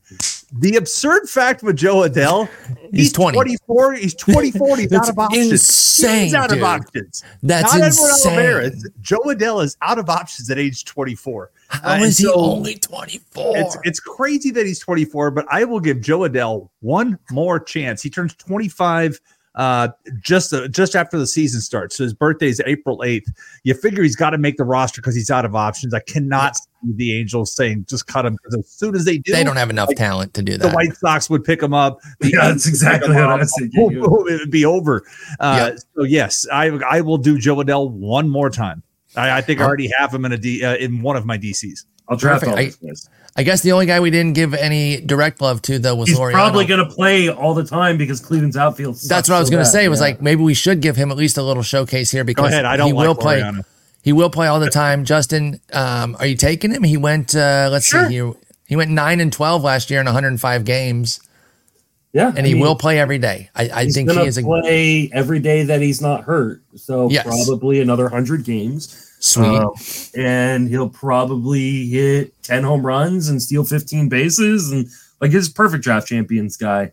So I agree. All right, we're in the Hail Marys. We're coming down the stretch here. I only listed a handful of guys, and then you guys can add some others if you want to. But Victor Scott from St. Louis, a total speed demon, going pick 498. Dylan Cruz, 531. Listen, I love Wyatt Langford too, but I don't understand why Dylan Cruz is just being completely forgotten. And I bring up Langford because I don't have them too far apart. Now, I understand that Langford is right on the cusp and could even break camp, whereas Cruz, they can kind of slow roll it a little bit in Washington. But how does he not spend 4.5-5 months with the team this year? I don't understand it. James Wood, also a national, but he's a little bit further behind the curve there, 573. Oswaldo Cabrera is kind of an I can't quit him type in New York. Playing time is tough right now, but he plays everywhere, so maybe he could find some time. 733. He's my last pick in a DC. And then Jason brought up a guy that Justin and I thought was fake. We thought he was playing congressman or player. Jacob Hurtubise for Cincinnati is at pick 739. That's Hurtubise. Jacob Hurtubise. Let's start with him because that's your guy, Jason. Tell us about Jacob Hurtubise. All right, so he was my 50th round pick in my last DC. I took him and put him there. He went to college at West Point, so a little bit of a late start to his career. But in one of the recent articles, they said he's been compared to TJ Friedel, and he said himself, I'd say I'm Friedel with less power but more speed. They're about the same size. And so, to me, it's like that got my interest. And if you look at his minor league numbers, we're talking about a guy who's been an on-base machine throughout his level in the minors. He had a 413 in 2021, 385 in 2022, and then a 453 and 537. Those are OBPs, not OPSs, not slugging. That's 537 in 36 games at AAA last year. Base. And he has stolen it's 55 plus 50, 110 bases over the last 3 years. And this is why I took him as my 50th round guy. He went 11 for 11 in the Arizona Fall League as well, Jacob Hurtubise. Now, of course, the biggest question is where the hell does he play? But if he finds the playing time, then he's also in Cincinnati, which is good lineup, good park. So as a 50th rounder, I don't hate it. Or he gets traded because he's 26 already. Why not? So maybe he gets thrown into something else. But it's like when I looked at this, it was like, I need a 50. Ooh, here we go. This is what I did because I had him down because he was actually my bold prediction for Cincinnati for the NL Central when I wrote that one up a little while ago. Because I was like, I'm looking. I'm like, who the heck? Ooh, look at these numbers. And so I put him down there. So yes, that's what I have. And I said he was going to be a top. I said my bold prediction was he would be a top 150 outfield. And I said the absence of ADP data is not an oversight. It doesn't exist. He had been taken in one draft. One of 48 draft champions, and then he went in 2.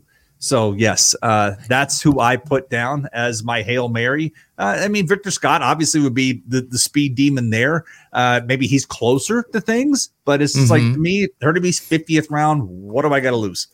Playing time isn't exactly open in St. Louis either. So Victor Scott, while he is the most expensive here at $498, A, that's still affordable, but B, he himself, if you take him in a DC, you're still looking for PT for Scott, and I don't believe he's on the 40-man. That's what I was going to ask, because Hurtubise is. They did add him to the 40-man roster this winter. The only problem with Hurtubise, though, being on the 40-man and it actually mattering, is they've got 4 outfielders that are projected for AAA on the 40-man, and they're all like interesting profile. Former like prospect of note, Reese Hines, Nick Martini, who's a guy who's just kind of been up and down for a number of organizations, and Bubba Thompson, who like has speed and defense for days, but nothing else. Bubba Thompson just got picked up and waived again in that sentence. Like he could, absolutely good.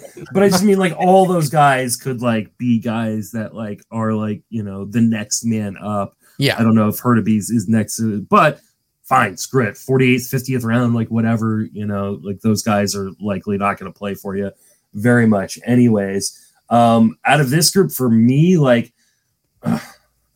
fucking Cruz, man. Like, y'all with me on Cruz? Because I don't understand why he's just completely glossed over. It's because Langford had just such an amazing run. I know. Minors, but like prior to them ever putting on an actual uniform in the minors, like Cruz was over Langford.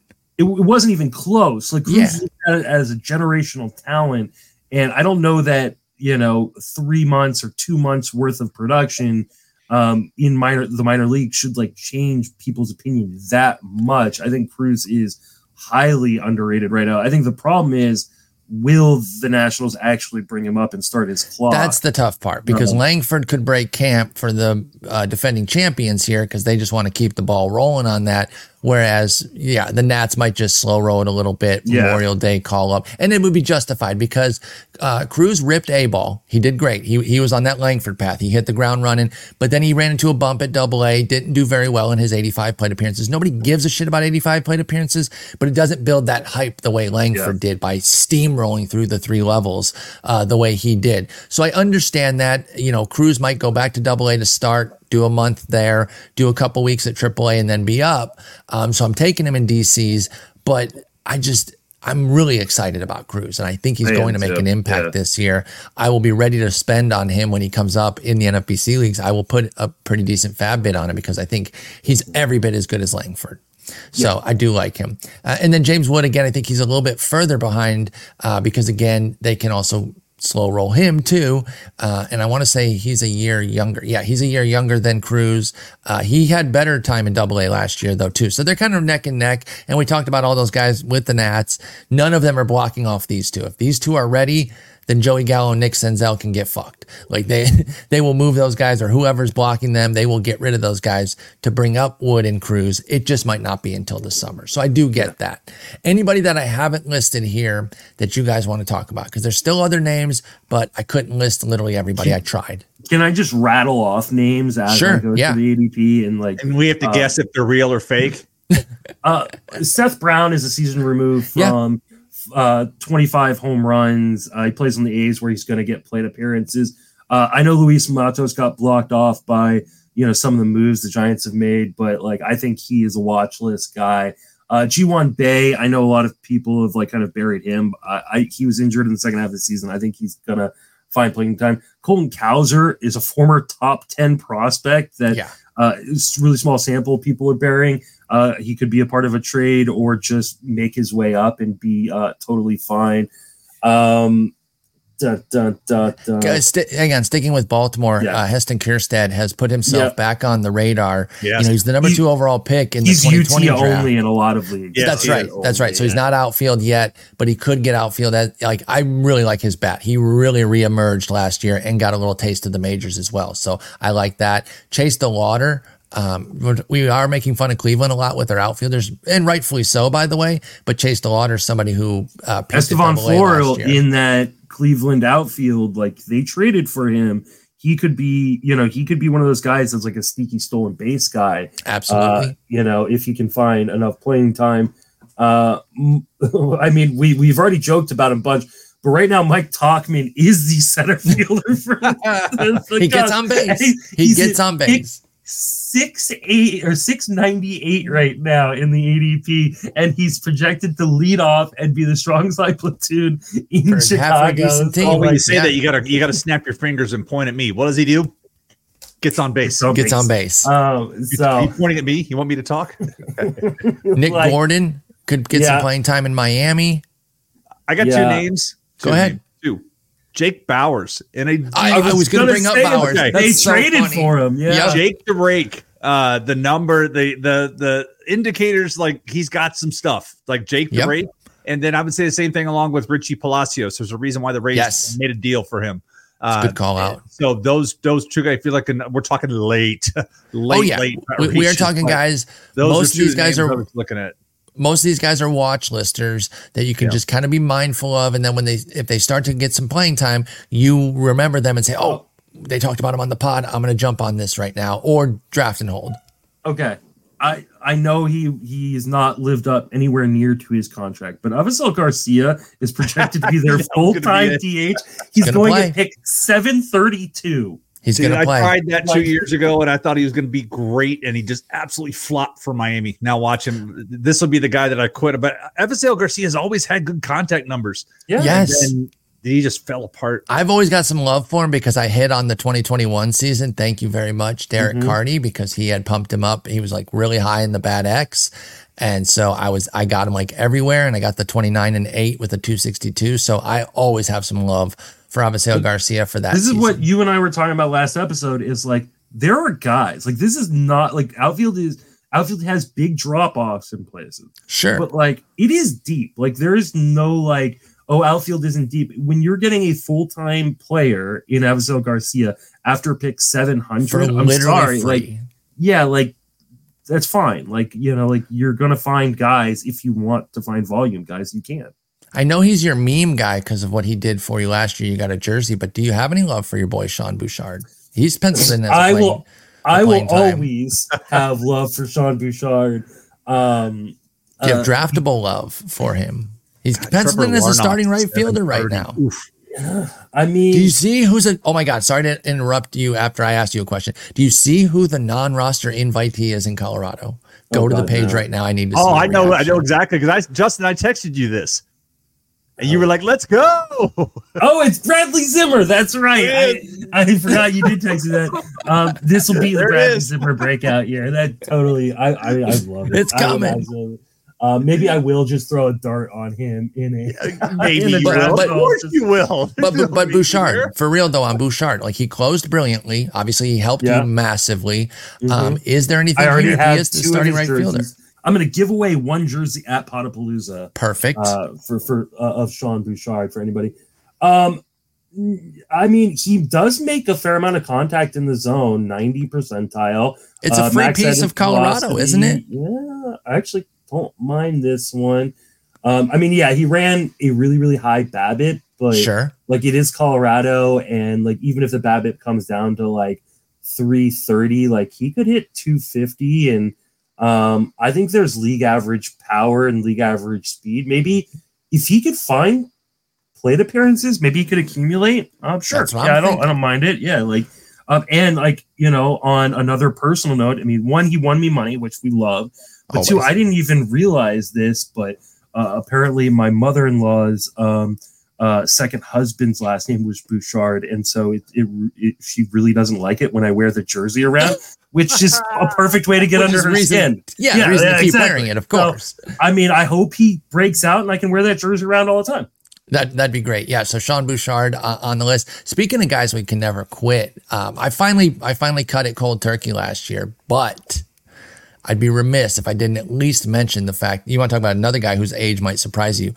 Victor Robles is just 27 years old. I was going to bring him up, and I thought Garrett Riper has totally quit him. He's finally, like a couple of weeks ago on one of the Rates and Barrels, he's like, I have moved on from. I'm with him. I quit him last year too, but I just feel like it's worth bringing up because I don't know, like it was only 126 plate appearances last year. Every day.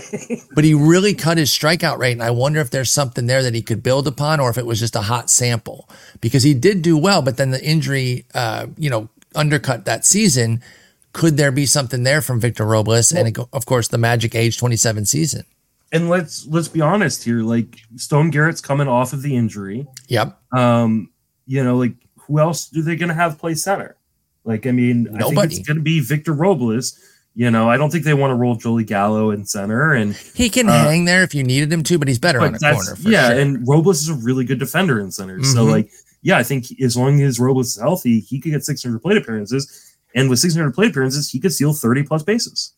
Absolutely. And then Jason Hayward played really well last year, and there is no tax on him. Yeah. 15 homers, 121 WRC plus. It's got to be in the right scenario because he barely plays. He might just be more of like a DFS guy, but at pick 547, he's still with the Dodgers. Does he intrigue either of y'all, Jason Hayward? In a DC, I think it makes sense. Maybe NL only. Okay. All right. Anybody else? Can I just do one more? Just of course. It's like, it's silly. I could probably do 10 more, but obviously I want to get y'all back to your families at some point tonight. Yeah, I got to watch hockey and go get some dinner. Yeah, my stomach's grumbling. I'm ready to eat too. So in the vein of Victor Robles, a guy who can play defense, is going to play every day because of that on a bad team, or at least in a bad outfield. Miles Straw could still steal like 40 bases. You need the steals. Playing every day.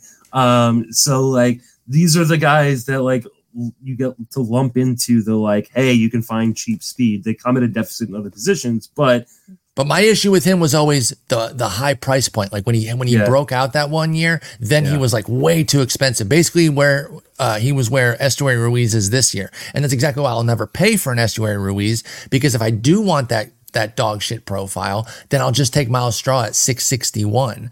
I have him at 709. Oh, yeah, so it's even cheaper now. Yeah, I'd be remiss not to mention my boy Akil Baddoo. He did go 11-14 last year. His plate skills are still decent, 25% K, 12% walk. He could be a strong side guy. I still have some love for him. So, yeah, I mean, there's just a billion outfielders. Like I said, I could probably name another 4 or 5, but maybe we can go ahead and wrap it up here. Anybody else you guys want to throw a mention out for? Miles Straw. Oh, Lordy. Or do we get through? Here's one, just because I could see somebody maybe asking about him because he was on the fantasy landscape last year. Corey Julks do anything last year that keeps you guys interested in him? Yeah. He's kind of blocked off at this point. I think he's blocked off, and I don't think he has so strong. I got a name that's on here. Miguel Andujar. Yeah, he's in Pittsburgh, right? Oakland. He's in Oakland now. Oakland, that's right. Why? Oakland to Pittsburgh. Hey, remember when Brent Rooker was signed about this time last year, and like, what the hell? What are they doing? And then Brent Rooker goes out and does this. Miguel Andujar can never field, but he could hit. He was a plus bat last year in his small sample, 90 plate appearances. He has a chance. I just looked over, and he is like 2 spots down from Miles Straw. I like it. And by the way, Straw is one of 3 guys with at least 20 steals in each of the past 3 seasons, joining Trey Turner, Randy Arozarena, Jose Ramirez, Tommy Edman. So those are the 5 guys that have stolen 20 bases each of the last 3 years. This guy's not outfield eligible yet, but in the same vein of Miles Straw, apparently Jorge Mateo is going to play some outfield, and like, he is not very good, but he's also dirt cheap now too. So maybe he's somebody. I'll throw out another name. All right, last name here. Make it good. Last name. All right. So this is a guy who's 30 years old. He's only ever been in a part-time role, and then got injured right when he looked like he could get a full-time role on a new team where he's right now projected to be short side platoon, but the outfield gets injured all the time because the outfield is made up of Harrison Bader and Starling Marte and Brandon Nimmo. Tyrone Taylor. He's got power, speed. He went 9-10 last year and 240 something plate appearances. Like he could find his way into being useful. Yep. I think that's a fair call out. We'll go ahead and cap it with Tyrone Taylor. So there you go. Outfield. We did 4 parts. We went deep. I'm sure there's still some names that people said you still didn't get to mention this guy. We did 2 hours in part 4. So exactly. So feel free to put it in the comments, because I mean, we didn't even talk Mike Yastrzemski, who's going to play for your Giants there, but no, we're going to cap it right there. Jason, it was great having you on for the holiday here. Awesome to talk with both y'all. Are you guys getting together on Sunday? No, we're recording. There will be an episode. Potapalooza is our normal recording time. Perfect. I will put out the Potapalooza episode as the episode for Sunday, as well as sounds fantastic. Paul's episode that he's going to be doing with Saris. I cannot wait. I truly. And then, are all of us going to Tampa? I'm not going anywhere this season. I'm taking the spring off of travel. Well, you and I can record from FPass. Yeah. Oh, you're not even coming to Tout, Paul? No. Nope. No travel this spring. But I'll be back at it next year. Don't worry. But I'm just taking that long. Yeah. So I'll be in Arizona. So that's what I mean. I got to wait that long. Here November. Yeah. But no, we have the so next week Potapalooza, and then next Sunday Justin and I will be in First Pitch, Florida. Yeah. Excellent. So our next Sunday recording normal schedule would be March 8th. Yeah. I can't believe it's almost March, guys. Baseball's almost here. It's so awesome. Spring training. Well, great talking with you guys. Spring training will be starting soon, and we will all do what we do every year, which is care about it for the first 10 minutes of that first game, and then it'll be background noise. But it'll be the best background noise for those late night writing sessions. I know Justin and I love putting on a game and just letting it be the ambient noise as we get through articles. So, all right, I will talk to y'all both later. Have a good one. See you. Take it easy.